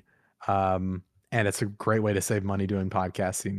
You just have to have your own website and do a little bit of the work on the back end, but I think you might save money depending on, I at one point in time, we had like 6 podcasts going, each like over an hour. And I think if we were paying through a podcasting service, I won't name, like there's plenty of them out there, we just wouldn't have been able to do that economically. And we did it for $30 a month, and we would host like tons of we could host as many podcasts as we wanted to. So yeah, archive.org is your friend. Look into it. Good luck. And you also are contributing to the archival efforts. And they're actually like going through some stuff right now. Yeah. Archive.org. Chuck Wendig is the enemy. Yeah. So go also, like, if you can, donate to archive.org. If you are going to use it that way, like try to throw them some money, because it's an excellent service. It is, they are essential to like archiving and preserving the internet. Books. It's the Internet Archive. Go check it out. On to the next one. This one is from Jason Wojner on Twitter. Shout out to Jason. Jason says, "Hi Alex, been out of the loop for a bit because I was in Ukraine when the invasion started, and have been spending my time figuring out my future, doing what I can to help my friends still there." He also says, donate to Ukraine-based charities, not the International Red Cross. It's important. I'll be tuning in though, and just wanted to wish you the best of luck with whatever you pursue, and get one last community question in for you and the group. What is one game you want people to associate with you? Meaning, if it randomly comes up in someone's life, it will make them think of you. Think like a song on the radio that reminds you of someone unexpectedly. From Jason. That's a cool question. Yeah, isn't it? I like that one a lot. Also, shout out to Jason. I hope you're staying safe. Like, for real. That is scary times over there, so be safe. I mean, I think it's either Halo or Pokemon, right? I think that was kind of my thing here, and like what I've grown up on are those two franchises, like, mean the most to me, I think. So I think if you think of me, I'm sure Halo comes up, or maybe I'm anyone who frags you in multiplayer, like I'm in the wind. I'm on Zeta Halo with you. Like, I think that's probably my go-to. So the ghost. Yeah. Yeah. I'm the ghost of Sparta. Wait a minute. What? That's from something else. VA, what about you? A game I want to be associated with. I want people to think about that game when they think of me. Like, if you need time, I already know what mine is. Jill, yeah, you got one? You go. Like, if anyone can't guess what it is, I'd be super surprised. But Tunic. It's 100% Tunic. Yeah. I really love this game. This might be one of my favorite games of all time. Can't hype it enough. I hope everybody gets a chance to play it. I hope it lands very high in our end of the year discussions. I couldn't get enough of it. So, it's just a fun Zelda-like adventure with Souls-like combat that is so refreshing in its very genuine self-led adventure and discovery, and you don't get a lot of that. So I would be like absolutely just pleased if people heard the word Tunic and thought of me. 100%. It looks like Van Aken's still stewing. B Money. What about you? Deadly Rooms of Death. Is it even a game? Yeah, it's a game. Okay. What do you mean? It's a good game. I think about that game all the time. The game is so good. Hell yeah, Jill. That game rules. Play it. Now I'll always think of you when I see this game. Yep. The game is awesome. It's just a little puzzle game. I don't know. It's awesome. There's like 35 of them, pretty sure. Dude, download it. I'm pretty sure they're open source. You can get it for free, I think. Okay. Great. Those games rule. There we go. VA. People who knew me before my run at Game Informer would resonate if I said Lawbreakers, but I don't think I've talked about Lawbreakers much at my time at Game Informer. But I ran that game into the ground, and I also played Radical Heights because of it. I was a big player of Boss Key production games, but these days, I think it's. Look at that. I think it's what's that? It's Deathloop. It's our cover of Deathloop, our magazine cover. Have you seen it before, Blake? Yeah. Are you familiar with Game you know, Informer? Yeah. Are you familiar that we have a magazine? What? You didn't know? Mm. I'd say Arcane in general. I feel like I want to be careful just because like I cover them. They make my favorite games, but I also have to critique their games. But yeah, I think any Arcane game, they're my favorite they're my favorite developer. I mean, and I love their games. And Deathloop just took me, and I love the coverage I put out on Deathloop. I put out a lot of coverage that I really enjoyed. The reason I have this poster is it was like the first cover I felt like I influenced and like came up with ideas that like were actually like kind of shaped our coverage of that game. And I put out a video essay that absolutely tanked maybe one of the worst performing videos on the channel. I think it's got like 5K views. It's awful, but it is it is one of the best video essays I think I've made. I just put it out way too late. Yeah. But the presentation, I worked my ass off on that video, and I'm really proud of it. Even though it performed like Dookie, but that's okay. Yeah, it's okay. But I'd say Arcane, Deathloop. I like those games a lot. Oh yeah, sure. Yeah. Before that, it would have been Breath of the Wild or Lawbreakers, but I've moved on. Grown, changed. What a gulf between those two games: Breath of the Wild and Lawbreakers. I've got two copies of Lawbreakers limited edition that were. One of them they were both gifts, I should say. One of them is sealed. One of them is unsealed because I wanted to see what was inside.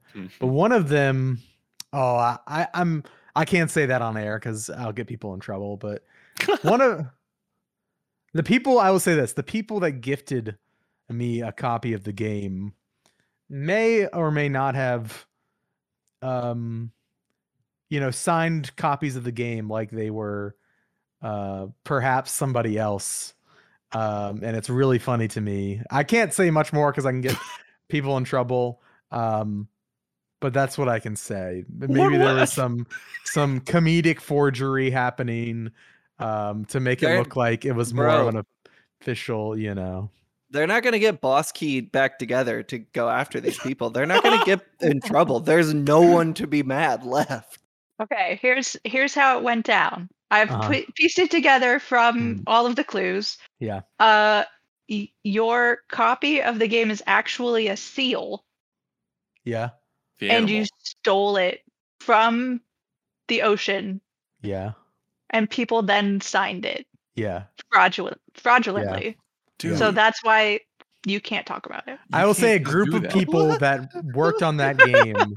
I would say a group of people that worked on that game sent me a copy and signed it, but they pretended to be maybe some of the more public-facing people. So I've got fake signatures on my copy, and it's very funny to me, and I will never get rid of it because of that detail. Yeah. There's a couple of side tangents. All of that is alleged. Show. All that's alleged. It's hearsay. Can't do anything with it legally. It's not alleged if you said it about something you own. That's true. It's true. And here I say we're moving on to the next question. That's what we're doing next. What a wild ride we just went on, folks. It was Silver Sharpie. Yeah. Next one from Zach Plaguey over in Discord. Shout out to Plaguey. Was there any video content or feature you really wanted to do, push for it, but for some reason it was either denied or never manifested the way you had hoped? Yes, lots and lots and lots. I have a whole notebook full of show ideas that never came to be, and not out of any malicious thing, right? Just the nature of the role I took on here demanded my time elsewhere, right? I think y'all have been through the ride with us here, but like the D&D show is always the great white whale for me that I think about. Where we had a D&D show in the McNamara era, like planned out, like Miller was going to DM because Matt Miller is allegedly one of the best DMs anyone's ever worked with. And it seemed like it at the start. And then Andy left, Leo left, like things kind of fell apart, and it was never meant to be in the GI world, but it was going to be so dope. Like Leo and I had a character like we were planning that was going to be to make up for, because we both wanted to be on the show, right? And we were both going to have to run tech though at the same time. So like we were doing it where, without getting too into detail, like dimensions clashed and like his character and my character formed into one body, and it was just going to be really cool. And there was some really creative stuff in it that I really wish people could have seen, but it wasn't meant to be, obviously. Did you all do this for an Extra Life? No, Extra Life. I was there that year because I was interning. Mhm. That was, first of all, it was a stretch to call it D&D. I was in the back, like furiously writing like a little script every time something would happen, and trying to like, here's the lingo you guys need to know, which Mhm. Reeves just totally went off the deep end with. Yeah. But ever since Stadnik, I've heard of this mythical D&D show with Miller as the DM. I'm like, I want this to happen so bad. Yeah. So that's my answer too, is that D&D show. Right. Yeah. And I think for me, there was some documentaries I was writing, like the ideas for that I really wanted to pursue. And obviously, COVID got in the way of that. Me leaving is getting in the way of that, obviously. And that's the kind of stuff I'll look at and be like, oh, that would have been cool. So, but there's some other stuff too. I don't need to get too in the weeds about it. But yeah, I think that's at any media outlet, right? Like you have pitches, you have ideas, and sometimes they come to fruition, sometimes they don't. It's just the nature of the beast. So. Are we all going around the horn and revealing these deep dark secrets? I thought I talked about the D&D one because we had built it up on the GI show for a couple weeks until we because that was during McNamara's tenure as host, and we were teasing it and stuff like that. And then before we got it ready, Andy was like, "Oh, maybe we shouldn't," and then we found out why a couple weeks later. So, but yeah, I mean, floor is yours. Oh, I don't know. Back in the day when I was freelancing for Polygon, because I don't know, they just got like you money over there, or at least they did back then. I would not even think about a story I wanted to do. I would think about a place I wanted to go. I remember creating like a budget to go to Antarctica. Oh my! I love that. That is fantastic. Like, God bless my editor over there. I was like, no, I kind of want to go to Antarctica. He was like, you figure out how much it costs. And it was a very quick no when I sent him the budget. But the one I always wanted to do, which was not based around travel, was I wanted to do a story about the Capcom 5, which were the 5 exclusive games developed for the Nintendo GameCube, of which only one remained an exclusive. One was canceled, and then the rest was like RE4 and like Beautiful Joe, and PNO3, I think, is the only one that remained an exclusive. Anyway, they were supposed to be this huge partnership between Capcom and GameCube that was gonna set the world on fire, make GameCube the biggest thing, ever. Basically, it was a failure across the board, except for Resident Evil 4, which did not remain an exclusive. So my idea was to do 5 oral histories about each of the games: PNO3, Beautiful Joe, Resident Evil, the other 2 that I As they're can't referred think. to as, yeah. Killer 7, and Oh, the other one is the canceled one, which I can't remember the name of. Anyway, you would read all 5 of those, and on the surface, it would appear to be 5 individual oral histories. And as you read it, you would realize you got the 6th overarching oral history that is the story of the business dealings behind the Capcom 5. So it would kind of play out throughout 5 different oral histories. And that didn't happen because it was extremely expensive. I don't speak Japanese, and I would have to do like probably 100 plus Japanese interviews, all translated, which costs money. I don't know. I would either have to change my schedule to be awake during the nighttime or move to Japan for a year. Also, doesn't sound like a bad idea. wasn't going to be paid for as a freelancer. Right. And I feel like I saw that idea come out somewhere else later about a different game series. And I don't mean that in a bitter way. I'm just glad it exists. But it was about a different Capcom thing, and I feel like it was partially my idea. But that's neither here nor there. Yeah. So that was always the big one I always wanted to do. And I've kicked around the idea of doing it for Game Informer.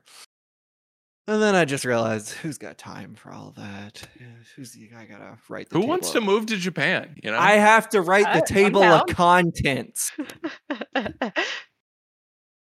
Are we all down? Can we all just move to Japan? Is that Who on the says I'm table? not, you know? Yeah. Good. Yeah. Okay. Next, Anakin, you're in? Great. My family lived there for a few years. There we go. I can go hit up their old stomping grounds. Hit up their old landlord, from 1989. Hey, boss, you still alive? Still in the land business? Still got land? Can I get a family discount? It's all coming together. There you go. I know you remember them. Yeah. Next one, or do y'all have anything to add to this? Next one. All right. This one is from Biscuits with Davey over on Discord. And they say, wait, is this the one I want to read? Yeah. Like everyone, I'm sad to see you go, but I'm sure the time you've been at GI has afforded you so many good memories and valuable lessons. I'm hoping you'll already be discussing some of your favorite memories, but on the other side, what have been some of the most valuable lessons you've learned working in the industry and working with other talented people at GI? A great question. This goes hand in hand with our next one that we'll read too. So, lessons learned is advocate for yourself. No one else is going to do it for you. That was a hard one for me, but it is something where, and more specifically, I'm like, when you're trying to pitch stories, right? Like when you're trying to get guests, right? You have to be your biggest advocate, right? You also have to say no. And that is something I still struggle with because there's going to be, especially if you ever find yourself in a media position, right? There's going to be thousands of potential things you could do, right? What you need to remember is that you are a human who needs water and sleep, and those are more important than video games, killing yourself over them. Like, yeah, there's plenty of nights that I just should have said no, and that's on me. That's not no one, and that's the beauty of GI. And let me be perfectly clear: no one's pushing me, right? Like, we're all pushing each other, right? But like, I never went after a deadline that I didn't have the power to say, nope, this isn't going to happen, but I did. And, I think that's part of it is like, I wanted to prove myself. I wanted to work my butt off, and you can still do those things. Just remember that you have a life and family and friends who care about seeing you, and, to not forget them and not, forget that you need those essential things. So, that was really important, and that's something I'm going to try to take with me wherever I go. That's a long journey. I still need to probably go to therapy about, but anyways, that's a whole nother thing. So, I've learned, I think being around great people, you pick up on what makes them great, right? And you try to replicate it. Like Alex is polished with his videos, definitely his thumbnail skills and shooting his eye for shooting video is impeccable and something I do not possess, but I've been trying to learn as much as I can from him in those regards. You know, You yeah, do just fine, my friend. just fine. Thank you. I think those are the main You kind do of things. great. Thank you. I appreciate it. I don't know. Do y'all have any other lessons too you want to impart here? This isn't just me on this one. I think for me, the thing that jumps out immediately, obviously, everybody I've ever worked with at Game Informer has imparted some sort of knowledge that I am deeply grateful for. But what jumps out to me is actually something back from my time as an intern. And they do a lot of teaching when you're in that position, or they did, um, to make sure that you sort of understood some things about the industry you were thinking about getting into. And I remember Joe Juba took us out for lunch at some point, and he was a reviews editor at the time. And I was so angry about something that had happened in my comments section, and he had such a great lesson of just like, don't let the fools get to you. You know, they don't know what they're talking about. Um, it won't help you to be upset about it. So I don't anymore, you know. Especially with comments directed a certain way because of a certain way I was born, and you know, not perhaps being a large majority in the video game space, especially in uh, the higher levels of people seeing you. Right. So don't let that get to you because that's not about you. And I really appreciate him, and I love all of the GI crew, past and present. Means so much to everybody here. But also learned that I was a terrible liar. So thanks for that, Joe Juba. Yeah. Yeah. Okay. Nice. Blake, Alex, anything to add? I'll Yeah. Oh, go. You guys go together. It'll be cute. I feel like my writing has become so much better since joining Game Informer. Even though I wasn't hired to be a writer, my job does involve writing as a video editor, and also because I'm writing scripts and stuff. But also, I do write for the magazine. I've written for the website, and I've reviewed games, and I feel like my writing is so much stronger than it used to be. And like for a long time, it was really hard for me to take the not hard to accept the feedback, but hard to remember it and like implement it on a daily basis. And now it's just like second nature. I'm like, oh, I just caught, oh, I'm using passive voice. So, you know, I need to cut down on my VATs, and I need to be simpler and more, you know, concise. And it's just so much more natural to me now. I feel like my edits are more content focused now and less like grammar or technically focused now, Right. if that makes sense. Whereas in the beginning it was a lot of like, hey, like this entire thing's written in passive voice, what are you doing? And now I very rarely use passive voice, and so my writing's come a long way. And I mean, I've learned a lot, countless things, but Right. that'll be my answer. Okay. Blake, anything, or should we keep going? I feel the same way. I do a lot more editing here than I did as a freelancer. Not to say I didn't edit as a freelancer, but it wasn't like a focus. It was kind of usually under the table stuff like, hey, can you edit this before I say? Anyway. Right. A huge part of my job here is editing. And I don't mean this in a mean way, but I know the things that other writers do that annoy me. And then I realized I also do those things. And so that has kind of like created a like, and when I say annoy me, I don't mean like you're a bad writer for doing this. It's just like writers have certain tics and editors have certain things that kind of get under their skin. That's kind of the way that the relationship works because of that.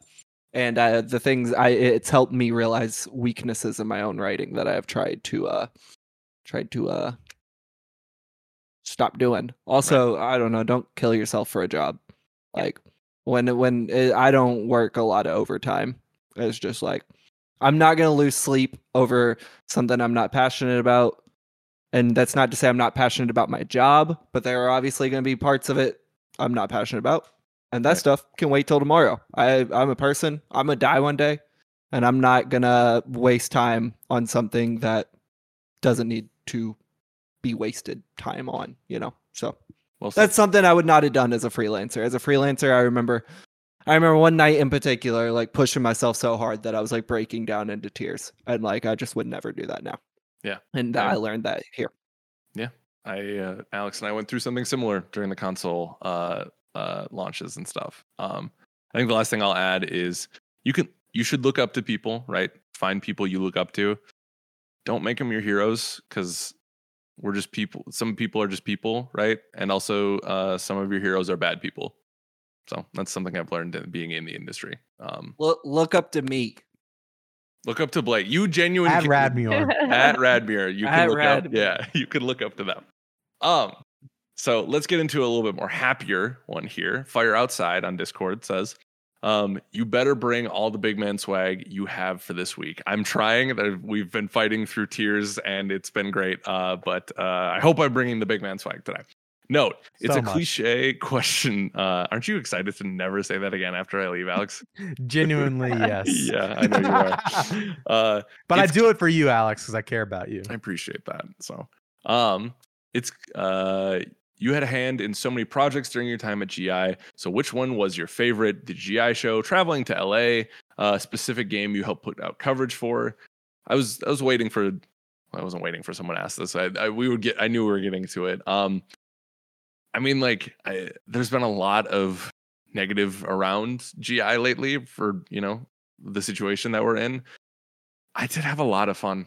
There's a lot of great memories here that I'm going to cherish forever. And a couple of them are ones you brought up. The LA trip was like the embodiment of everything I wanted a trip to be, right? If you didn't follow us, right, we went to Summer Games Fest earlier this year, went to LA. And we went to in June, and it was this mad dash of us filming interviews, capturing gameplay, then running back to the hotel to film the podcast. And then we'd run out to go get drinks and dinner with colleagues, new friends, old friends, like that kind of stuff. And then we'd go back to work, and then we'd get like 2 or 3 hours of sleep, start the next day. And it was just this whirlwind that had these moments that I'll never forget. And it's like, I feel like I had hit so many of the things I wanted to do in my career here, and like that was my white whale of like, I still have never traveled, right? Because of the pandemic and some of the budget stuff, right? But like getting to share that, especially with like Marcus and Alex and Shay too, like that was a bond that I feel like I grew even closer to you guys as friends. Yeah. And it was such a blast. That one is an amazing one. The first 6 months or so I was at GI, right? Because it was this fresh, wild thing, right? Where I just vividly remember stepping into the office for the first time as being going from fan to working there, and just like, oh, this is how they do the studio. Oh, that look at this staircase. Where's this go? Oh, like the desks are up here. Like getting to see behind the curtain and stuff like that, and eventually what I would call my home in the studio, right? And it was this moment of being in the bullpen with people I had read their stuff for years, right? And I was like, oh, I'm part of this now. Like Joe Juba's sitting right there, Reiner's around the corner. Like that's a surreal experience I'll never forget. I'm trying to think what else. Favorite cover stories, I think the Spider-Man Miles Morales cover stories, probably my favorite. That and Halo stick out to me. Just because Miles Morales was the first one I got to do like on my own, because Leo was doing the other cover stories. Yeah, right there. Love it. And I've said it before, but we kind of had the little corner of the internet to ourselves during that, because like the page blew up, which was really cool to see that level of success. I also got in a little bit of trouble because I wasn't putting Marvels in front of everything, but that's neither here nor there. But it was just like, and it was weird too, because I was sitting alone. So I had COVID at this point, or I've already had COVID at this point.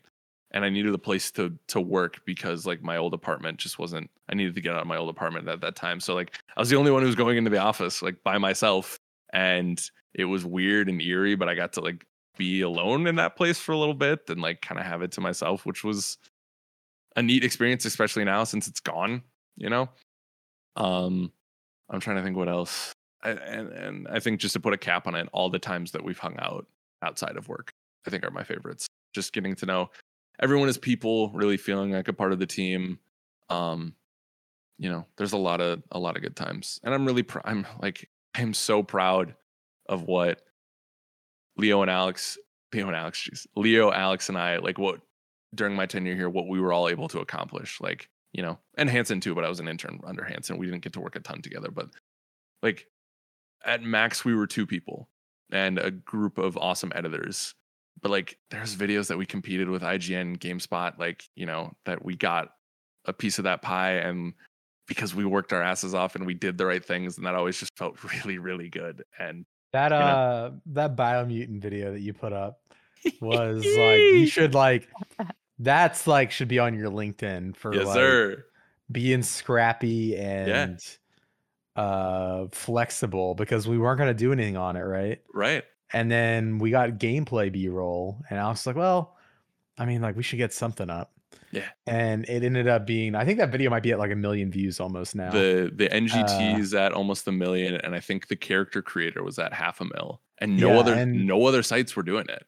Yeah, and you said you've talked to other people at other sites, and they're like, yeah, we were all upset about that, because like it was right under everybody's noses, but you just had the eye for it, and you're like, I feel like we should do something on this. And you know, the game came out and didn't live up to the Bumps preview. Me out, man. Yeah, I know. But that video, just like, I was like, yeah, that was him, because he saw something in it. He was like, people are gonna like this, and he did it in record time, and it just, we were feasting for a while. Right. Oh yeah, dude. The page was living. I was like, I don't have to do any work, man. I can just life is good. We can step back. This little NGT is just carrying stuff. Right. I think in that vein too, I think one of my favorite videos I've ever done here was the Animal Crossing video. I've talked about it before, but like making that was so much fun too, because like we just got to hop on Discord with everyone in editorial and production who was playing, right? And just get these little tours of their homes that they made, especially during the pandemic, that like everyone's island was very special to them, except for I have this vivid memory of like we go to these palaces that Mags have made, right? This like recreations of Lord of the Rings sets and everything. And then we go to Brian Shays, who in his defense, he didn't spend as much time with it, right? And he's like, and here's my logs right here. And then and here's my boxing ring. And there's just this lull. And in the conversation, he goes, what do you want from me? And it's still one of the funniest things I think he's ever said. And that video, like Alex said, like he talked about 5K bombing for his Deathloop video. I think that Animal Crossing maybe got 2,000 views. It's at 3,800. Oh, okay, good. So it's doubled since I last checked. Yeah. It is just and especially with like, because I got to host that with Leo and Cork. Like it was just, that was such a fun video to make, and I loved creating that, and that's still one of my all-time favorites. Watch the footage right now. So good. I'm just scrubbing through and seeing all these elaborate. Stop playing, doing the podcast, and just start watching this. Just start watching. I'm just scrolling. I've seen all these like elaborate things, and then I'm at Shay's, and it's just it's so bare bones. Yeah. Well, damn, you live like this moment. Yeah. Is he our Nintendo dude too? Like, yeah, exactly. Dude, he's got like, oh man, poor guy. It's so good. Yeah. So yeah, I think that's a snapshot of my memories. I have a lot of memories too, outside of that, but I think those are a good couple of snapshots. And doing the GI show, like I've been producing it for 3 years now, on and off, right between Leo and Alex, and getting to host it is it was a privilege. So good times. Absolutely. I think we'll do Kim's and then we'll say goodbye. Okay. Kim K-Star. Kim Wallace? Kim Wallace, the one and only. You believe that? My Lord, as I live and breathe. Yeah. K Starlet, as she goes by on Discord, says, defend why you're such a Sora apologist. Nomura recently said he couldn't see a numbered title without him. Why do you think he's still interesting as a main character, and where would you like to see the character go in the upcoming entry? P.S. Isn't Aqua the baddest in the land? This is how you're ending your time on the GI show. Well, maybe This I'll do question. one more. I'll maybe do one more after that, but now you got me in my head. I'll just be quick about this. It's a nostalgia thing because I feel like I grew up with Sora because we were playing those games when I was just a wee lad, you know. I actually wanted him to die off in 3. I was like, I'm ready for this part of the story to like go away, and like get a good ending for him. And they just, well, spoilers, they didn't kill him, you know. So I'm ride or die with Sora just because I think it's the nostalgia. I don't know if there's anything else to say there, but shout out to my boy. And he's a kick-ass Smash character. Like, he's genuinely one of my favorite characters now in Smash. He's so good. He may be a little overpowered, but doesn't matter, you know? Still like him. Well, now I feel like I should have ended with my favorite memories one, looking at the rest of these. So Like that. I gotta ask you, Alex. Let me ask you a Haggard. question. yeah. What do you Let got? me ask you. What was the worst part of working at GI? I'm kidding. Oh. Can you I mean- explain why everyone's dressed as hot dogs What? in this Animal Crossing video? I do have a I'm question still for you. there. That was Joe Juba. That was his presents. He gave us presents for coming onto his island, and everyone has to dress up like a hot dog. But I was panicking in my head, and I couldn't figure out the controls, so I keep dropping it in the video, and it's just this like I can tell like Joe and Jeff are like, you know, when they're patient, but they're also like, what the hell are you doing? Like, that's that moment that I was like, it turned it into a much funnier thing. So That's Yeah. great. yeah. What's your question, sir? Where are you going next? Where am I going next? Didn't we Yeah. say I can't say that? I'm just trying. I'm being a journalist, you know. I'm Okay. Yeah, I'm asking the the real questions. You know. Yeah. I know. am- I know where. I know you know. I am going without saying it. I'm still in games. Okay. I am still editing. I can Okay. tell you I'm moving to California. Yeah, you are. I West am Coast, Best moving- Coast. West Coast, Best Coast. Jill finally broke me down. She's been saying she's flaunting it, right? During the winter winds, she's like, you know what's Look at the great sun. and not -50? California. And we're like, you know what has earthquakes? California. But it didn't work. I'm still going. I feel Yeah, like that's no. a lot to chew on for people. Yeah. Enjoy staying in that San games. Andreas fault line, dork. All right, nerd. Enjoy winter. I won't. I'm leaving too. Yeah. Yeah, you're coming with me. Yeah, Blake and I are becoming roommates. It's gonna be Yeah. great. Yeah. Yeah, I Give no, us a lot Fion- to chew on. yeah. And like I said, I'm still like I think part of why I needed a new adventure is monetizing your hobby is amazing, but it also comes with drawbacks, right? And you start to blend work with play, and sometimes that's not fun. You know, it's cool to be like in the conversation, right, of some of these games, right? But like when you had to burn through it, play a 60-hour game in 3 days, like that takes its toll. And editing has always been a thing for me where it's like video editing feels like the one thing I'm good at. You know what I mean? Like truly, like, because I went to school with engineers, mathematicians, like business majors, right? I didn't feel smart until I sat in front of Final Cut Pro in college, and I was like, oh, I understand this now. Just, you know, and I found out later why in life, like I'm dyslexic, I have dysgraphia, I've a whole bunch of stuff that's going on in my head. But so like editing is like a passion that I feel like even supersedes games. And that's something like I feel like in this position I'm in, I didn't get to hone in on as much as I wanted to sometimes, right? Because a deadline's a deadline. And if I want to get this video up by embargo, I need to get it done. And I can't find places to add J cuts or more interesting visuals, like that kind of thing. You know what I mean?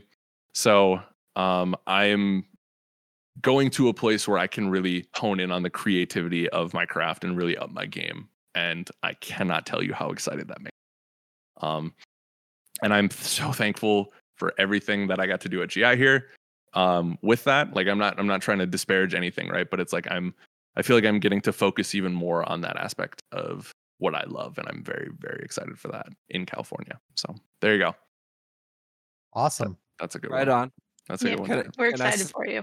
Let's throw it back to you, Alex, and then I'll do a sappy goodbye. But Okay. so, like we said earlier, Game Informer's not going anywhere. No. And has one of the best video people ever at the helm of the YouTube page. Thank you. And Alex, this is where I'm going to shut up, and you're going to tell us. You can be broad strokes. You can do. I mean, you can say whatever you want to, right? Like, what does the future look like? I know some of the things you're working on, but like, tease what you want to tease. Like, what does the next couple weeks, a year look like? That kind of stuff. Yeah. So I'll be hosting the Game Informer show. I'm gonna have to be more buttoned up. I can't just be sitting here in a chair and making dumb jokes. I'm gonna have to actually host, which I haven't done in like a year and a half, but it'll be fun. So Game Informer show will still go. I think it's just gonna be me for the time being. Solo podcast. No, I'm kidding. Eat your heart out, Jeff Gertzman. He's coming for you. Yeah. No, like same. I'm not gonna mess with any of that right now. I like our format. It's I think people like listening to it. So expect mostly the same from the GI show, where we might be getting rid of the video version for now. We aren't hiring another video editor. It's just going to be me. That's not my decision to make. So it'll just be me for the foreseeable future. So bandwidth, I want to be able to work on exciting new things. And I need to shave time off where I can. And to be frank, like the video version of the podcast, ever since the pandemic, just like has kind of gone down. And I think that time that is spent to do a video version, it's better spent on other video stuff. So on the channel, I might be blowing things up a little bit here and there. I've got, the mandate that I need to keep NGT around. So if you like that show, you'll still get those. Maybe not as many. I want to be more specific on what we do with that. But you can expect probably the thing that makes me happy is more like original features. I'm trying to figure out how to do that, with bandwidth in mind, but I like talking. I like editing. I want to try to do more things that play to my strengths. So maybe a few more video essays. The big push, and I've been teasing this on social media for a while. I mean, if you follow me at OK Beast, the thing I did previously, you'll know that it was like going to be the thing that I put my name on. Like I wanted to be part of, this it's not a movement, but like this format that is becoming ever increasingly popular in the industry. Documentaries. We are video profiles, documentaries, whatever you want to call them. I think that is where I see my future at Game Informer. And we have filmed 2. We are filming another one likely in a few weeks. Few months, maybe. Few months. We'll see. Yeah. That has been something that I've wanted to do for a very long time. I think I'm good at it. I think Blake has been involved with all of them, or not all of them, but most of them now. And I think he's got a good eye for interesting stories. I think I've got a good eye for interesting visuals and pulling that story together. And I think as he said, we're a dynamic duo. I think we're a good team. And yeah, I'm excited to pursue that as Game Informer. I think we have a long, rich history as an outlet. We've been here for 30 years. We've got a lot of access that other people don't. We've built up a lot of trust with people. I think that kind of video plays heavily to our strengths. And it's something I'm interested in. And I think there's a lot of room to explore in that space. So that is coming. I think the first one is going to land either end of July, early August. If you've seen on Twitter, I posted some teasers. You can, zoom in and maybe figure out what game it was. But yeah, so that's kind of the plan. There's more, but I'm still figuring it all out. Yeah, it's very much like, oh yeah, you're leaving this week. I guess I need to figure out all that because I was so. Wait, did I forget to tell you? Shoot. Yeah, dude, I'm There's gone. just so much on a week-to-week basis that we have on our plates. Also, just like original reporting in general on the YouTube page. I really love what People Make Games does, and No Clip and Archipel. Those are big inspirations for me, and whether there's travel involved or not, that's the kind of stuff that excites me, and that's the kind of stuff I'm going to try to pursue. And yeah, that's kind of where it's headed. Yeah, at least for this next. I hesitate to call it an era because it's one guy. This next few years or few months or whatever. I don't know when we're gonna hire somebody else, but in the meantime, I'm gonna do what I want to do, with the approval, of course, of everyone else. But right. You got to do what makes you happy at work. I think it also will be successful. And yeah, I have ideas for other shows and stuff, but to be frank, not ready to talk about that yet. D&D stream?